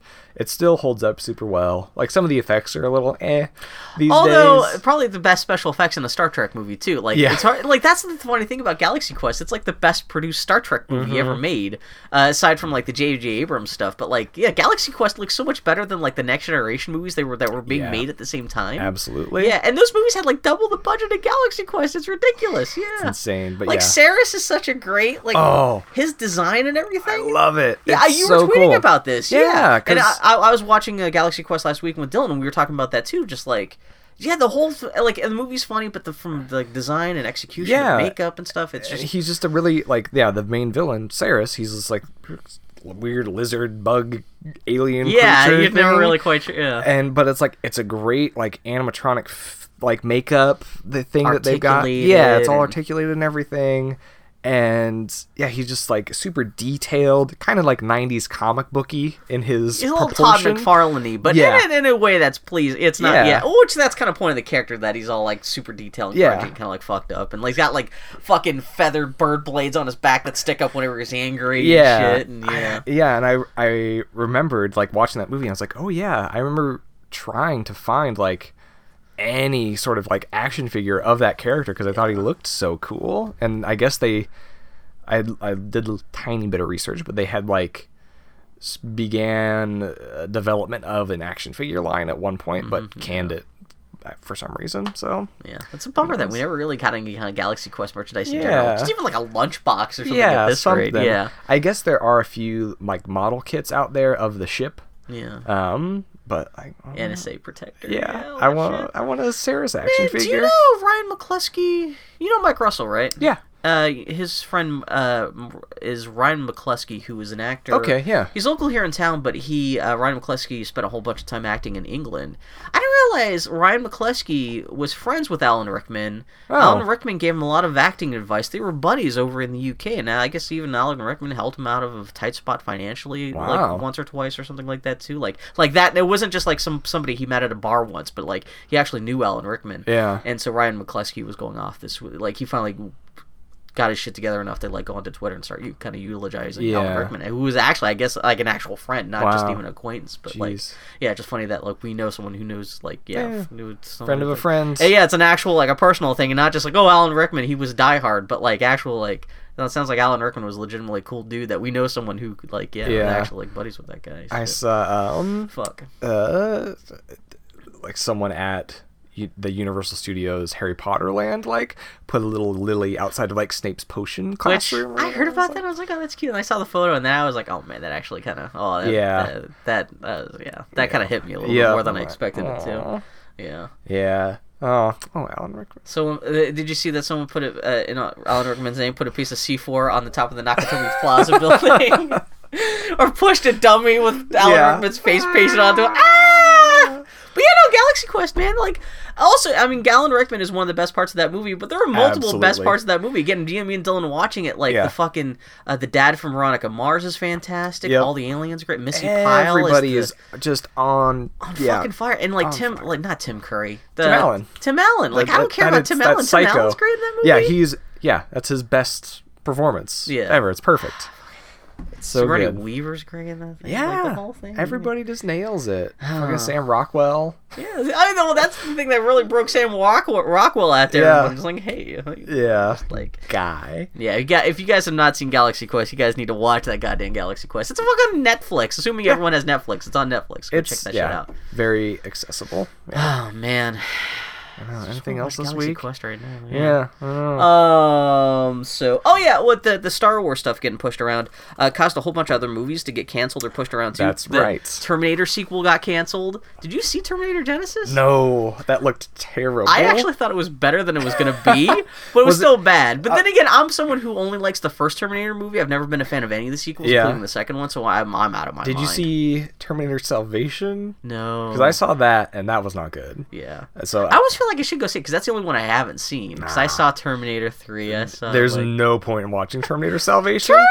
It's back when they were trying to make what's his name, Sam Worthington, like into a star. Yeah, that like 2-year thing. Because he was in Avatar, and that and the first Clash of the Titans remake. He's got to be in Avatar too, right? Whenever they finally get around to making that, which they delayed that again. They announced this week too. Oh, never mind if Star Wars is coming out. Oh, that's right, because Star Wars got pushed back into this. It was going to be the same month that Avatar 2 is supposed to come out. Yeah. And they were like, it's not coming out then. Yeah. They're like, it's delayed indefinitely. Also, Baywatch got pushed into Star Wars' new place, which I don't know if there's going to be a Baywatch movie. It's going to be starring The Rock. Which, again, just hearing about all the movies that are being shoved around because of Star Wars got messed up. Yeah. Spider-Man got moved up closer to that release date, which I forgot that there was going to be a standalone Spider-Man movie coming out next summer. There was a weird thing, too. I just read this right before we started podcasting, that they've filmed Spider-Man stuff for the new Captain America Civil War movie that's coming out this summer. Yeah. But they're not allowed to show any of it in any of the trailers or anything, because, like, I guess Sony and Marvel are still working out exactly, like, how they're going to, like, market and merchandise that character. Interesting. So it's not even like they have a special plan. It's just like they haven't, like...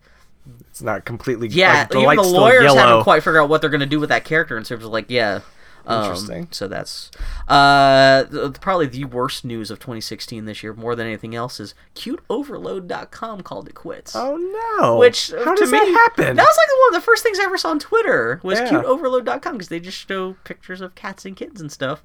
I guess Cute Overload was run by a couple who were just like they just came out this week and said, guys, we have too many kids and pets and stuff, and we just have to take care of our family. We can't do Cute Overload, which, granted, half the internet is cuteoverload.com now. So. I bet they could sell that domain or something. I didn't think about that. They probably could if they just handed it off to somebody for a couple bucks. Yeah, and if they need money to like pay for their kids' diapers and their dogs' pet food and stuff like that. But Cute Overload. And speaking of Cute Overload, the Keanu trailer. God damn. Holy shit. I forgot that Key and Peele were making a movie this year. I didn't know that was happening. Yeah. And like, if I never even see the movie, like that trailer is such a good Key and Peele sketch that. Well, you think that's all I need. You're watching that trailer and you're assuming that it is just that trailer is a sketch. Yeah. Because that seems like that's something they would have filmed just for the Key and Peele show. Yeah. And no, for people who haven't seen it, I always forget which one is Key and Peele. The shorter one is super sad. He adopts a cat. Yes. It's essentially John Wick, but instead of a dog, it's a cat. The cat gets kidnapped, not killed. Not killed. But it's a little baby kitten gets kidnapped, and so Key and Peele have to go off and save the kitten. And it's funny because they're super like white honky black people, so now they have to pretend to be all ghetto, and that's going to be half the humor of the movie. And actually, I remember I read some interviews with them while they were filming last fall, where they were talking about actually a big part of the movie is supposed to be like it's supposed to be about black people who don't feel like they're black enough, and so like the part of the humor is that these guys are going after kids. But there's supposed to be some kind of social stuff too. It's like kind of embracing like both halves of being black in America. It's like you don't always have to be gangster, you don't always have to be like fit in with like all kinds of stuff like that. So it's nice to see there's gonna be a little bit of it basically sounds like a 2-hour episode of Key and Peele that just has like a narrative tying all the sketches together. Yeah, exactly. Yeah. So fucking Keanu. Fucking trailer. Yeah. Fucking watch the trailer if you haven't seen it already. It's got kittens. It's got Key and Peele. There's a kid thing where the kid's running underfoot while there's a gunfight. It's actually a real kid. It's like getting bounced around. They're driving the car and they're like, "Are you okay, Keanu?" Yeah. Part of me was like, I was terrible because they always talk about like it was Milo and Otis. They went through like 15 Milo and Otises to make that movie. No, like how many Keanu's did they have to go through in order to make Keanu?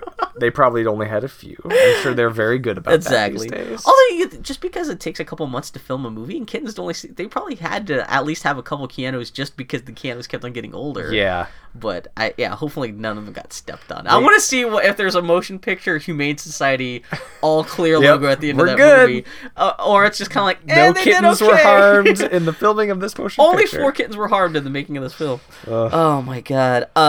Rumors are that came out this week. Destiny 2 got delayed indefinitely. Oh, which did you hear anything about this? No. Yes, there was a big company meeting at Bungie this week where Destiny 2 was never officially a thing. It was just before Destiny, the first Destiny game by the creators of Halo, Bungie. Before that game came out, there was a whole big thing about a 10-year plan. Yeah, 10-year plan that got leaked because Activision was being sued, and in the court documents, this whole 10-year plan for Destiny came out, and one of the big landmarks was in 2016 there'd be a full-fledged on-disc sequel to Destiny. Yeah. And I guess that was their plan all the way up until this week, where the head honchos had a big company-wide meeting at Bungie. Wow. And this is a whole bunch of people. It sounds like this leaked from Bungie that, they came out and said, Destiny 2. It sounds like there's no roadmap for that game anymore. That they're just going to keep on trying to throw out content for Destiny as it is now. Yeah. And they're trying to figure out what they're going to do in terms of a sequel in the future because, Destiny, the whole making of Destiny got so messed up. Yeah. And they're still just trying to, justify people buying Destiny 1 now, and I guess it's a little too soon to, throw out a whole full-fledged sequel. Yeah. And I think part of the problem was, they're so busy trying to support the current game as it is, they just don't have enough... So they don't have enough free hands at the studio to get Destiny 2 done in time for a release this fall, and still have it be... Because the big complaint about the first Destiny game was it was so bare bones that the sequel has to be a full-fledged game. So it sounds like they may be just delaying it a year so they can actually make it like the game that Destiny 1 was supposed to be. I hope it's whatever they end up doing is worthwhile, because it's a really fun game to play, but it doesn't seem like what the way they're supporting it requires what you imagine the scale of Bungie's to be all of their efforts to keep this thing afloat. And I'm assuming the reason because most of it's probably been working on the sequel. Yeah. But I guess still not enough resources to get Destiny 2 done on time this year. Oh, we'll see. Man, I feel bad for Bungie because Bungie, they made the Halo games and they were good, but it seems like they've really backed themselves into a corner with this deal, not even only Destiny, but signing this deal with Activision, where Activision is supposedly whipping them pretty hard to make sure they're throwing out new content and just monetizing every little thing that everyone does in the game now. Yeah, I'm curious if it would have been easier for them had they just abandoned like the PS3 and Xbox 360 versions. That would have been at least some resources that could have freed up just to move forward with the new generation of consoles. There was something somebody was talking about online this week about why developers were so bullish on still supporting the PlayStation 4 or the last generation of consoles going into this new one for as long as they have, because support for previous generations did not last nearly as long in previous generations as this time. Yeah. And there's this whole big report about how it seemed like most of the game makers were, like, most of the publishers, not the game makers, but the video game publishers were assuming for whatever reason that consoles were just going to, no one was going to be buying consoles this generation. So they're hedging their bets by still, and it makes sense because the last console generation lasted so long. There's so many of those consoles out there. You don't want to just suddenly stop supporting them. Yeah. But the publishers kind of hamstrung themselves for these first couple years of this generation, still going on right now, because they're still having their support, their resources to make new games by making sure that every game has to run on a 360 and a PlayStation 3 at the same time. Yeah. Well, I mean, I don't think they should abandon a huge user base, but like at the same time, you have to at some point move forward a little bit and justify people buying the new consoles, which they have. Yeah, especially with like how expensive game development is. It's like spreading your resources that thin just doesn't seem like a sustainable thing to do. I don't know. I think, was it like the most recent Batman game that was so terrible on the PC?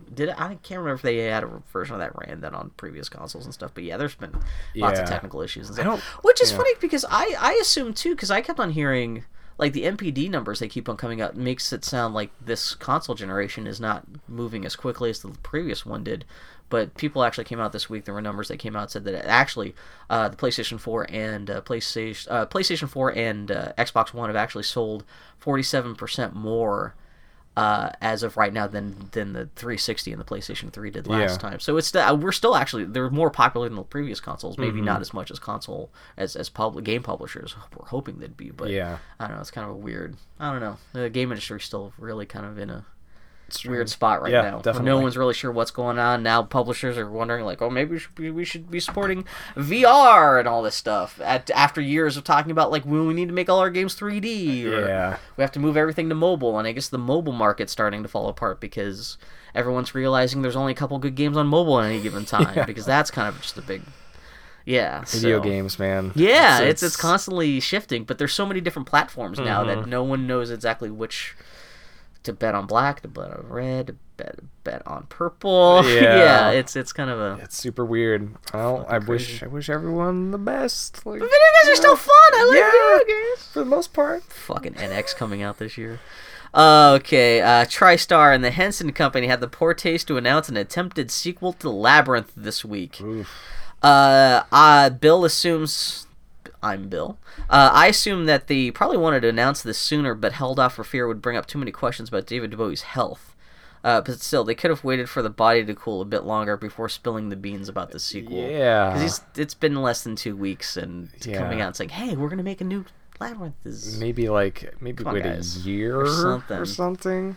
Yeah. I had heard a couple rumors that they were talking about a Labyrinth sequel, but this is the first time they've actually come out and announced it. And a lot of people reporting this as a reboot of Labyrinth or a remake. Yeah, and I saw a lot of people freaking out about that online. Yeah, but the writer came out and said no. She had written something else too, but she came out and said it's not a reboot. But still, what do you do with Labyrinth? Yeah, is it still going to be Jennifer Connelly or even her character? Mean, that's the only kind of connective tissue you could really have, because I mean the two big things about Labyrinth were David Bowie and Jim Henson. They're both dead. Yeah. So like, who do you even get to make it? The Froud family, Brian George Froud. Lucas is still around. That's true too. Yeah, maybe. Well, yeah, he's free. He just filmed this in his backyard with a green screen with like old Jennifer Connelly. Yeah. Man, actually, if they could bring back Jennifer Connelly, oh man, still. How you doing, Jennifer She's Connelly? a very pretty lady. Yeah, she was in that fucking Bible movie just like 2 years ago. The one with the boat in the water. No, Noah. that Bible one. She's great in that movie, man. Watching that movie, you're like, oh, I love you, Jennifer Connelly. You're my favorite. And what people just I did not realize until recently she was only like 14 or 15 when she made Labyrinth. Yeah, which kind of horrifies me because I'm just like, Oh. But yeah, I don't know what their good luck with that, because like, I mean, I guess you could say that like, I mean, you can't make a Labyrinth sequel without the Labyrinth or Jennifer Connelly. Like, you have to have one thing. There has to be some kind of continuity. You either have to have Jennifer Connelly, or you have to have David Bowie, or you have to have the labyrinth, like that world. So what yeah. even if you just have it take place in the same world, you just have it take place in another part of the labyrinth kingdom where David Bowie's no longer around for some reason. Yeah, the Goblin King has been replaced. Yeah, or like it's like the Doctor who's turned into a new. You find whoever's like you get like fucking Justin Bieber to play the Goblin King. Yeah, like what would you get Prince play the Goblin? No, I don't know. Actually. Prince, some probably get Lady Gaga or some shit like that. Oh, yeah. Beyonce, actually. Hey, yeah, that would be cool. But it would not be a labyrinth. It would just be a 2-hour music video of her with, like, puppets. Just like, there's no, like, Bowie was such a unique figure in, like, pop culture, like, global pop culture, that just, like, there's no one that is in the same league as him. Yeah. He was a very unique personality. Overshadowed so much everything else going on live. But that's why, especially coming out this news right now, it's extra just like... They just get Steve Martin. Just have Steve Martin with a ukulele. That was like fucking, perfect. Yeah, Kirsten Shaw is the lady who comes... Actually, you essentially remake Labyrinth, but it's Steve Martin and Kirsten Shaw. Beautiful. I love it. Anyway. It's all sock puppets. Oh, God.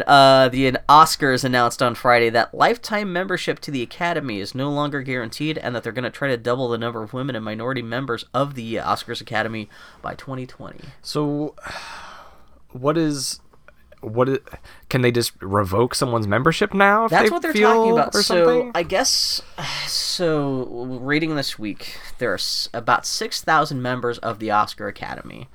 And in order to become a member of the Oscar Academy, all you need is 2 other people who are members to vouch for you. And in order, you also have to have worked in the film industry in some capacity to become a member. And but once you became a member, it's a lifetime membership. And as a result of that, people have pointed out, like, I think the membership of the Academy is 94% male, 75% white, and the median age is 62 years old, which explains all this kerfuffle about, like, the fucking Oscars just being like, what the fuck is this? Yeah. And so just with their backs against the wall, they had announced something this week. So they're like, yeah, we're going to review how we do Oscar membership in the future. And yeah, the first big thing is they're talking about they didn't have any specifics, but they're going to make in the future that, like, lifetime membership is no longer guaranteed. There's going to be some kind of review because again, because they've never published specific numbers about who's in the Academy, who's not, so you can't really do any detailed analysis. I know Michael Bay is, because they saw him, like, they showed a clip of him going into the theater with his Academy pass. Oh, really? Like, one year. Christ. Like, ugh. But I guess a lot of people talked about, there's, like, hundreds and hundreds and hundreds of members of this Academy who are people who have not been involved in actual making a film in decades. And so, like, you could have been, like, the producer for one failed film in, like, 1975, and you're still casting a vote equal to anyone else's about who is the best actress of the year, who was the best special effects, or who was the best writer. And so they're going to make it so, like, we need to update this. We need to make it so, if you haven't done anything, if you haven't made any movies in a while, you have to, like, in order to become, to keep your membership, retain your membership. You have to be an active member of the filmmaking community. Yeah. And that makes sense. And also, they said they're going to try to, like, double the number of minorities and women. And although by 2020, you think it should be that hard? Because if it's only 94%, if it's only 4% dudes, it shouldn't be that hard to double it to 8% in just a couple of years. Just hire, just induct that much more, I don't know. It's like, just, here's more ladies. By saying we'll do it by 2020 really makes it sound like, well, hopefully you'll forget about this in 2020 and we'll just, I don't know. I just don't give a shit about the Oscars. That's the other thing, too. That's the other thing, because, like, fuck the Oscars. The bigger problem is we need more movies made by minorities and women and shit, whatever. I believe, like, the people making, like, women and people of color making movies should be just as recognized as anyone, all the shitty old white men making movies. But, like, the Oscars have been so irrelevant for so long that it's like, I don't give a shit. You think if the Oscars, just for their own sake of relevancy, you think that even aside from the racial pressure and all this shit aside, do you think they would have done this decades ago? Yeah. But I'm sure part of the thing is, like, that means the guy that would cut out, like, half of the people in them, and so I could see why if it's the people inside the Academy voting on whether or not they should kick out half the people in the Academy, I could see why they wouldn't. But it would take external pressure on the system, which is not really well explained to the outside public how it works. Yeah, like I have no idea how it's actually run or anything. Like if they exactly, no one really does. It's all very kind of they keep it secretive for that reason because it's just like this old boys network. It's just kind of like If they wanted me to care, like they would, I don't know, make it a more even playing field and more transparency, more absolutely. Just ugh. Getting Ugh. The Revenant was pretty good, though. I did see The Revenant. I still haven't seen that yet. I don't. Yeah. A lot of people, but they were saying a lot of people over that because it's very male. It's about how white guys are really good at surviving. But speaking of which, I forget her name. I wrote down her name as Dana Duchovny.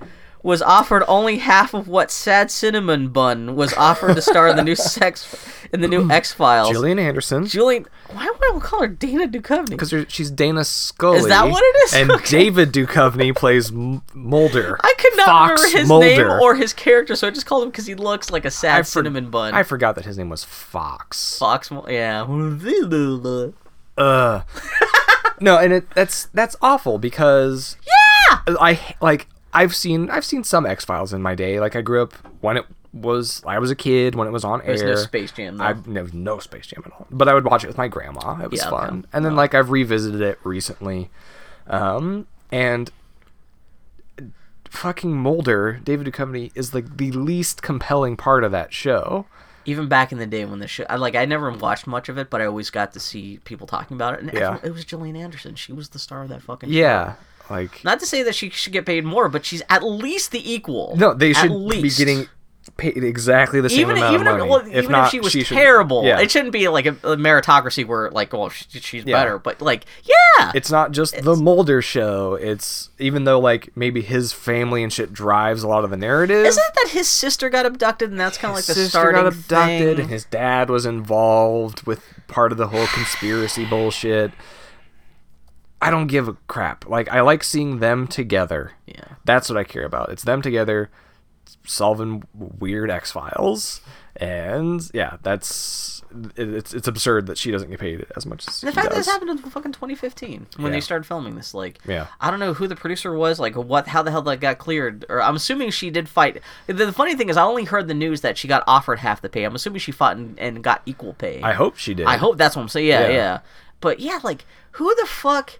Who is sitting around going oh man, can't wait to see what David Duchovny's in next? Whereas every time Gillian Anderson's been in anything, I'm a Gillian Anderson fan and I've never really seen the X-Files. Yeah. And because she was great in fucking Hannibal. Mm-hmm. She was good. She showed up as Miss Havisham on a BBC production of Great Expectations, and I was horrified to see that just because she's 40 years old, they have her Miss Havisham. Miss Havisham was 98 years old, and I'm no, she's you don't do that. But she was great in that role. But I was still fuck you, man. And David Duchovny, what's he do? He just kind of sits around and goes, my face looks like tired bubblegum. Yeah. Buh. Yeah. Not to say this is suddenly a fucking David Duchovny hate fest, but man, that's not the point. The point is she should be getting paid equal no matter what. Yes, absolutely. Even if she was terrible, even if she was oh my god, why do you even hire her? She's awesome, and she deserves just as much money as fucking David Duchovny. Oh man, which is a shame because I suppose that first episode tonight is not supposed to be very good. Nah, it's okay. No, whatever. I'll watch it. I've heard that the third episode is really good. Yeah. And I can't remember his name off the top of my head. I think I have it on my notes. We were talking about this before we started recording. You remembered his name and I recognized it because everyone's been saying that he was Darren Morgan. He wrote Jose Chung's From Outer Space. There's these episodes I've heard that are supposed to be really Space. Good. Yeah. What is it? There's this really great episode. I'm just gonna look it up right now. Sorry. But as Conley and I were revisiting the X-Files, over the it was it was last year when we were watching some before we got into our Star Wars marathon. I was about to say that kind of ate up most of your fall. Yeah. We were watching X-Files and we noticed that there were a few episodes where man, that was really good. That was fun and dark and that's prime X-Files. This show suddenly really upped its game in a noticeable way. You're what? Yeah, there's just that's these few bright moments. And Drank it's fucking old. Oh, they're all written by the same guy. Okay. And it's this guy named Darren Morgan, who I guess he played the weird Leech Man creature in that one episode. Yeah. Apparently. Is that how he got the job to become a writer? Or, like maybe he knew someone who was a writer on the show. Oh, okay. And did that, and I guess he might have consulted for that episode or something. Oh, that's funny. Okay. But he wrote... See, it's funny, because I never heard about that guy, because I know there's Chris Carter, the guy who created the show, and Vince Gilligan, who went on to go Breaking Bad, but I've never heard about this guy. Yeah, and he only wrote, I think, 4 episodes total. Which that's, considering how many sheer volume of episodes they put out, like, to have those 4 episodes kind of being... like that's like, and they are all of like my favorite episodes of the show. Are they mythology episodes or are they standalone monster episodes? They're standalone episodes. Oh, okay. Which seems that would be the easiest to kind of like make into a fun. Yeah. Because you're just coming up with like Twilight Zone premises at that point. Yeah. So he was the Fluke Man, a mutated fluke worm the size of a human being in The Host. Or something. I got the box set sitting right there. I need to... Actually, this week I'll probably end up starting watching and he worked with his brother in developing the story for the next episode called Blood, which I don't remember that one at all. Okay, yeah. But that good. His brother got involved and fucked it up. He was the writer on the episode Humbug, which is... it's like a murder mystery that takes place in a trailer park that is... all inhabited by all like sideshow freaks. Oh, Jesus. Yeah. Okay. And so that's like a really fun and kind of weird episode. I can see why people love this fucking show. All I've ever heard about the show is it's always about the Mulder Scully slash fic and stuff. But I don't care about any of that. It's good to see that there's actual like entertaining. Yeah, and he did the Jose Chung's from Outer Space. I have no idea what that is other than it's the title. Yeah. And then he did the episode I've heard you talk about for he wrote that bug episode? War of the Chorophages with all the cockroaches. Yeah, he wrote that? He wrote that one. Oh, okay, then he's my favorite X-Files writer by default. He wrote that one episode that you saw. And then he wrote this really, really good episode that's called Clyde Bruckman's Final Repose, which stars Peter Boyle. And really? I love Peter Boyle. Yeah, and he was Young Frankenstein. Yeah. He was Joe in an old terrible racist movie called Joe. God. But the movie's not racist. He's a racist character in that. Yeah. But Peter Boyle and Darren Morgan both won Emmys for that episode. Oh, okay. And he plays this like older man who's kind of depressed, and has legitimate like psychic powers. But there is the serial killer out there who is going out and killing people who are claiming to be psychics. Yeah. Because I think he feels like he draws power off of it or something. But anyways, it's a really good episode. All of those episodes, Humbug, the other ones that we mentioned, are all written by Darren Morgan. They're all fantastic. So I'm glad that they brought him back for this new short season. And I've heard that episode 3 is where it actually starts getting good, and that's the one that he wrote for this. Hopefully, well, even if he just wrote one episode, that's good. But hopefully, like, even if they bring him back for another season, hopefully he comes back and does it too or something. I guess he went on to do some stuff on that other Chris Carter show, Millennium. Oh, okay. And yeah, I'm surprised I've never heard that name before for someone who wrote like all the best episodes of one of like people's favorite TV shows ever. You know? Yeah, no, he all of my favorite episodes of X-Files he's responsible for. Okay. So, it looks like he did some work on Fringe and some other Did you shows. watch much Fringe? No, I never got into it. I watched the first season and it seemed pretty good. It's a bad Robot J.J. Abrams production, but yeah, I had friends who were super into it. And it's like it's kind of an X-Files sort of thing. Yeah. In fact, I've heard some people who have seen the first episode tonight say their reaction to it was, "Oh, this was good, but this for whatever reason makes me want to go back and rewatch Fringe again." So I don't know if there's some kind of plot element or maybe some kind of the vibe or something like that. Yeah, because Fringe, I watched the first season of Fringe and nothing really happened in that first season other than just like weird. It's kind of like doppelganger extra multiverse kind of stuff, but nothing that like I even now explaining it to you, all I remember is a bunch of scientists, weird shit, FBI stuff. But yeah. It's like sounds about as much as Extreme X-Files or something. I don't know. That Fringe wasn't that bad. Going off from the X-Files, the all-female Japanese review. Takarazuka will be performing the musical Chicago in New York City this summer. Cool. Which I didn't realize.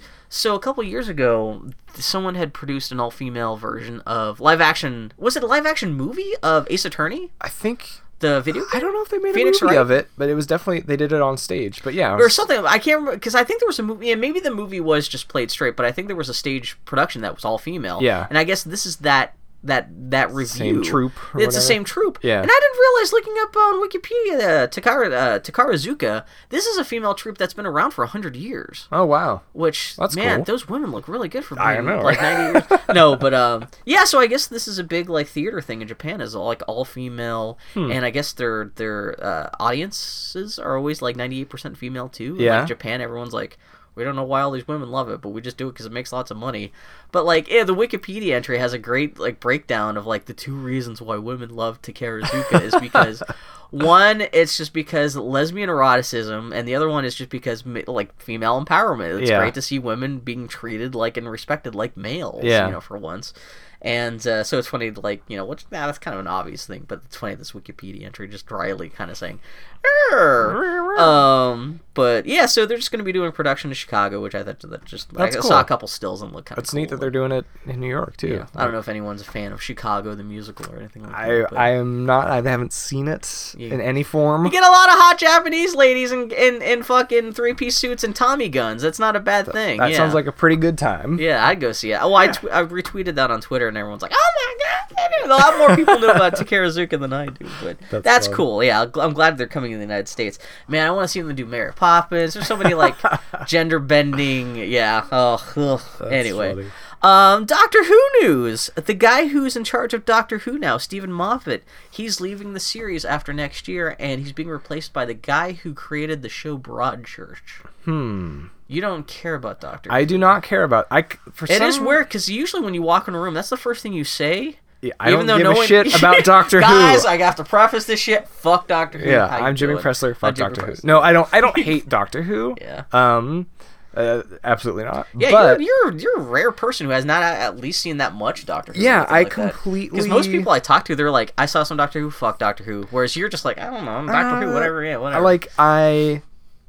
I missed it completely when I was a kid. I never even heard of it. Which that was easy to do because it was extinct for like 15 years. Yeah, I didn't even hear of it until they started airing. What was it? The Christopher Eccleston? Yeah, he's the first Doctor that came back. They started airing that on the Sci-Fi Channel. Okay. And I was like, what's this weird Doctor Who thing? This looks really cheesy and dumb. And it did look dumb as hell, yeah. And then, like, a couple of years later, like, it was blowing up. Like, everybody was just, like, losing their minds over David Tennant. And I was like, okay, sure. It's another part of geek fandom, but yeah. And I watched, I think, one of the specials or something like that. Something about like water on Mars. Oh, you watched not very good one. Yeah, something like that. Okay. And also there was a bus in a desert. I don't know. That was one of David Tennant's last episodes, and they blew like the whole budget on just like, hey, let's ship everything to Abu Dhabi. And, yeah, boy. So I saw that. Wow, that was a terrible introduction to Doctor Who, but yeah. So most of my experience with Doctor Who is like people suddenly freaking out about Doctor Who around me, okay.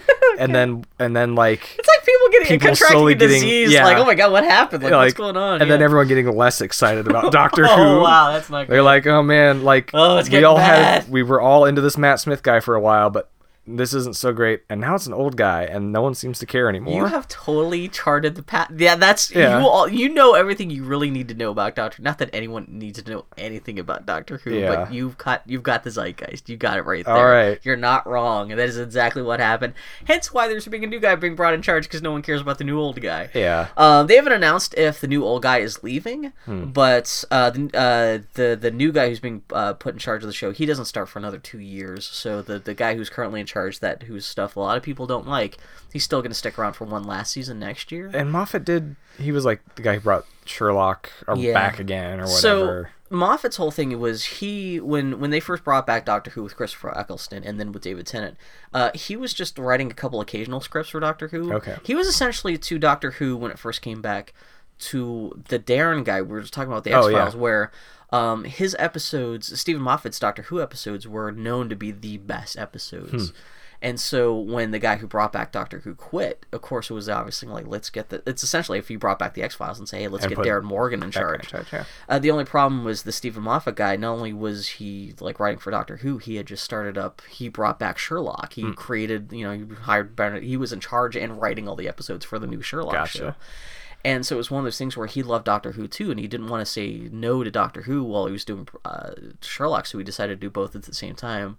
And it seems that most people agree that Doctor Who did not benefit from his attention being split, because suddenly the quality of scripts were nowhere near as good as they were when he was spending all of his... He was just like, could focus on Doctor Who by himself, just writing 1 or 2 scripts a year, whereas now he's just writing half of the episodes per season, in charge of the show, while also writing all the episodes and being in charge of Sherlock at the same time. And and also not only that, but even kept his writing kept on getting worse and more repetitive, and he had a character named River Song showed up who drove everyone crazy because she was terribly written about her. Yeah, exactly. Yeah, so this guy responsible for all that stuff. Yeah, he's leaving. Yeah, and so it's he's been replaced by a guy named, I think his name is Chris Chibnall. This guy, there's a David Tennant. The first thing that David Tennant did after leaving Doctor Who was he starred in a murder mystery called Broadchurch in the UK. And so the guy created that charge. Okay. Now he's being put in charge of Doctor Who, so everyone's making the joke like, oh, just bring back David Tennant too. It'd just be like, and so that's you know everything you need to. Well, you work at a comic book place, and you're friends with nerds, so it makes sense just by osmosis. You'd get all the Doctor Who news you need. It's all come through, osmosis basically. So, yep. Yeah, even more now that you're stuck here with me. So yay for Doctor Who fans. Victor Box, who gives a fuck? Yeah. Okay. And the last bit of news: Planet X. What? Evidence is mounting that there's a 9th Neptune-sized planet, about 10 times the size of the Earth, lurking in the outer rim of the solar system. I just wanted to say that because I could say outer rim of our solar system. And that this mystery planet seems to be orbiting the sun about once every 15,000 years. Jeez. This is something they were talking about. There was a mathematician 100 years ago, or maybe it was the guy who discovered Pluto, was suspecting that not just because Pluto's... The reason it's no longer considered a planet is because it's a very small... Even for a planet. Yeah, it's a planetoid. It's really like it's an asteroid with the mumps. Yeah. And this guy, I guess 100 years ago, was saying, there's, according to my math and how all these planets move and everything, there should be something bigger out there. But then they found Pluto, and so everyone was like, well, maybe that's what's causing whatever's going out in the far edge of the solar system. And of course, people realized that that's not only was that not Pluto, but that it got denigrated and it's no longer a planet. And I think the people who pushed for Pluto no longer being designated a planet have now come out and said they're pretty sure that's there's been no photographic proof, but they've been doing more, essentially crunching the numbers more, and it really makes it sound like there has to be something out there. I feel like I remember hearing about a Planet X in when I was in middle school. So this is something that's always... There might be a planet beyond Pluto too, which is weird because this new came out because there's nothing specific happened. It's not like suddenly fucking Voyager 1 suddenly shot oh my god, we have crazy photos of this green planet with a face drawn on it or anything. Nothing really happened. Yeah. Other than I guess they did some more numbers crunching. They're it's gotta be. And some more dots are connecting them. Yeah, and not just a little tiny planet, but a big 10 times the size of Earth. This is one of the biggest bodies in the whole solar system. Interesting. But we've never seen it before because we could never. So I don't know what they're gonna do with this information, but there's a Planet X in the solar system. It's bizarre that we have these incredible telescopes that can see into, this is the weird thing, so far that we wouldn't be able to have ever noticed this before. We've taken photos of the other side of the galaxy, but it's like being able to take photos of the other side of town, but you have no idea there's a guy standing literally 6 inches away from in front of your face. Yeah. Just because you just didn't move the camera exactly. far enough or something. Yeah, that's kind of weird. Which, granted, space is so big, it kind of makes sense when you really think about the vastness of space. Yeah. But still, and you think with all the the camera flybys of stuff, you'd think somebody would have something. Is it, I wonder if it's that they just don't... They can't quite figure out where it is in its orbit or something, so they don't know where to put... They said this is far beyond even what Pluto was, so it's so far distant out there, so even though it's so big, they don't know what they're really looking for, other than the mathematical, how there's some kind of body out there affecting all the stuff around it. Yeah. But, essentially, it's a mathematical black hole. Something's got to be out there. Interesting. But, I wonder what they're going to name it. Assuming, it's actually real and everything They'll name it, I don't know. I guess they're obligated to name it a Roman god. It's got to be fucking Flautus or something. You can't just name it Disney's going to get on it. They're going to name it Jakku or something's going to happen. It's named after Neil deGrasse Tyson. Let's call it Tyson. Actually, that would be a bad name for a planet, actually. Yeah! Oh, man, that'll be, instead of reparations to black people, we just name this new planet after a black scientist. Like, okay, we're living in a post-racial galaxy. Planet Tyson. Planet Tyson. Actually, Planet Tyson would be great. That sounds pretty cool. And then the fucking chicken company gets on there, like, no, it's... No. I take it all back. It becomes the Space Jam of planets, where it just becomes the crass marketing opportunity. That's Foster Farms. I was thinking it's the puppet chickens, but whatever. Yeah, no, it's more on a mountain out there. We're gonna turn out, that's the new planet is where more on mountain all the Space Jam shit's from. Yep. Yeah. They predicted it. We weren't paying attention. The Monstars. It's fucking Space Jam. Yeah, the big blue guy who's all nice and not nice, but he's like, hey man, I'm kind of not the total evil one. Yep. Blah, blah, blah. It's really slow. Oh god, so yeah, that was this week's There you Boy go. Howdy. I almost forgot the name of my own podcast for half a second. You got two now. It's a lot to keep track of. I know, God. In this small brain, I don't have a lot of rammed cash in this head right now. So and, yeah, it was a great chance to talk about fucking Star Wars for most of it again. Yeah, that's been on my brain a lot, yeah. Yeah, Star Wars is good. Yeah. Everything's good. Stuff is good. Everything's pretty exciting. Yeah. It's a good time to be a person who needs distraction from things that actually matter in real life. Yes. Yeah. Yep. Oh, God. We won't talk about that other stuff. Yeah. Anyway, so where can people reach you if they are so inclined? You can find me on Twitter. Jimmy Presler. Yeah, at JimmyPGD. I'll put a link in the show notes. Yeah, and I will be getting my design portfolio just because it's not that I'm like... Yeah, because you're a graphic designer for Dark Horse. Yeah, and like I've done a lot of stuff over the 3 years that I've been there, but I haven't really put any of it out there. So I'm like, well, I guess I should actually do that so people can see what I do. Not that you're looking for work or anything like that, but just to say, hey, exactly, you've done this work, so might as well show it off. Yeah. All that work you put into the He-Man book. Yeah, I'm just generally not very good at self-promotion, but I'm going to try and be better about it. Yeah. So. Next time, maybe I'll have a website to shout out at people. Fucking right. Yeah. Oh, Whoa, my stomach is freaking out. What the fuck? That was probably my I don't know. I hope the microphone picked that up. Because usually that's me. And I thought maybe my stomach is throwing its voice for a second. No. Wow, okay. I think that was my breakfast hash and coffee just kind of settling there. We'll get you out of here if suddenly you have to run to the bathroom. No, it's not Holy anything shit, like that. I'm just getting a little vocal for some reason. Okay, well, Anyways. Anyway. Thanks for having me, Now Bill. that your stomach's at the last word. Yeah.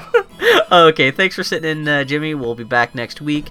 If you want to send us an email, send it to Annie's not here, who remembers all this stuff. If you just Howdy at boyhowdypodcast.com. Is that what it is? You would know better I think that's what it is. Oh my god! Or if you just go to Gmail and type in Annie and Bill, maybe that'll just automatically send it. I don't know about that. I don't think that'll work, Bill. Or just tweet at us at the Boy Howdy Podcast. I think that's our Twitter handle. I don't know. You get in touch with us. We love you too. We'll get back in touch with you guys too.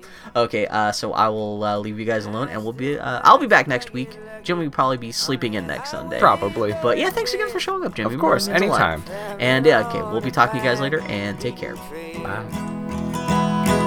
So it's fairly well, my own true love. We'll meet another day, another time. It ain't the leaving that's a grieving me, but my darling, who's bound to stay behind.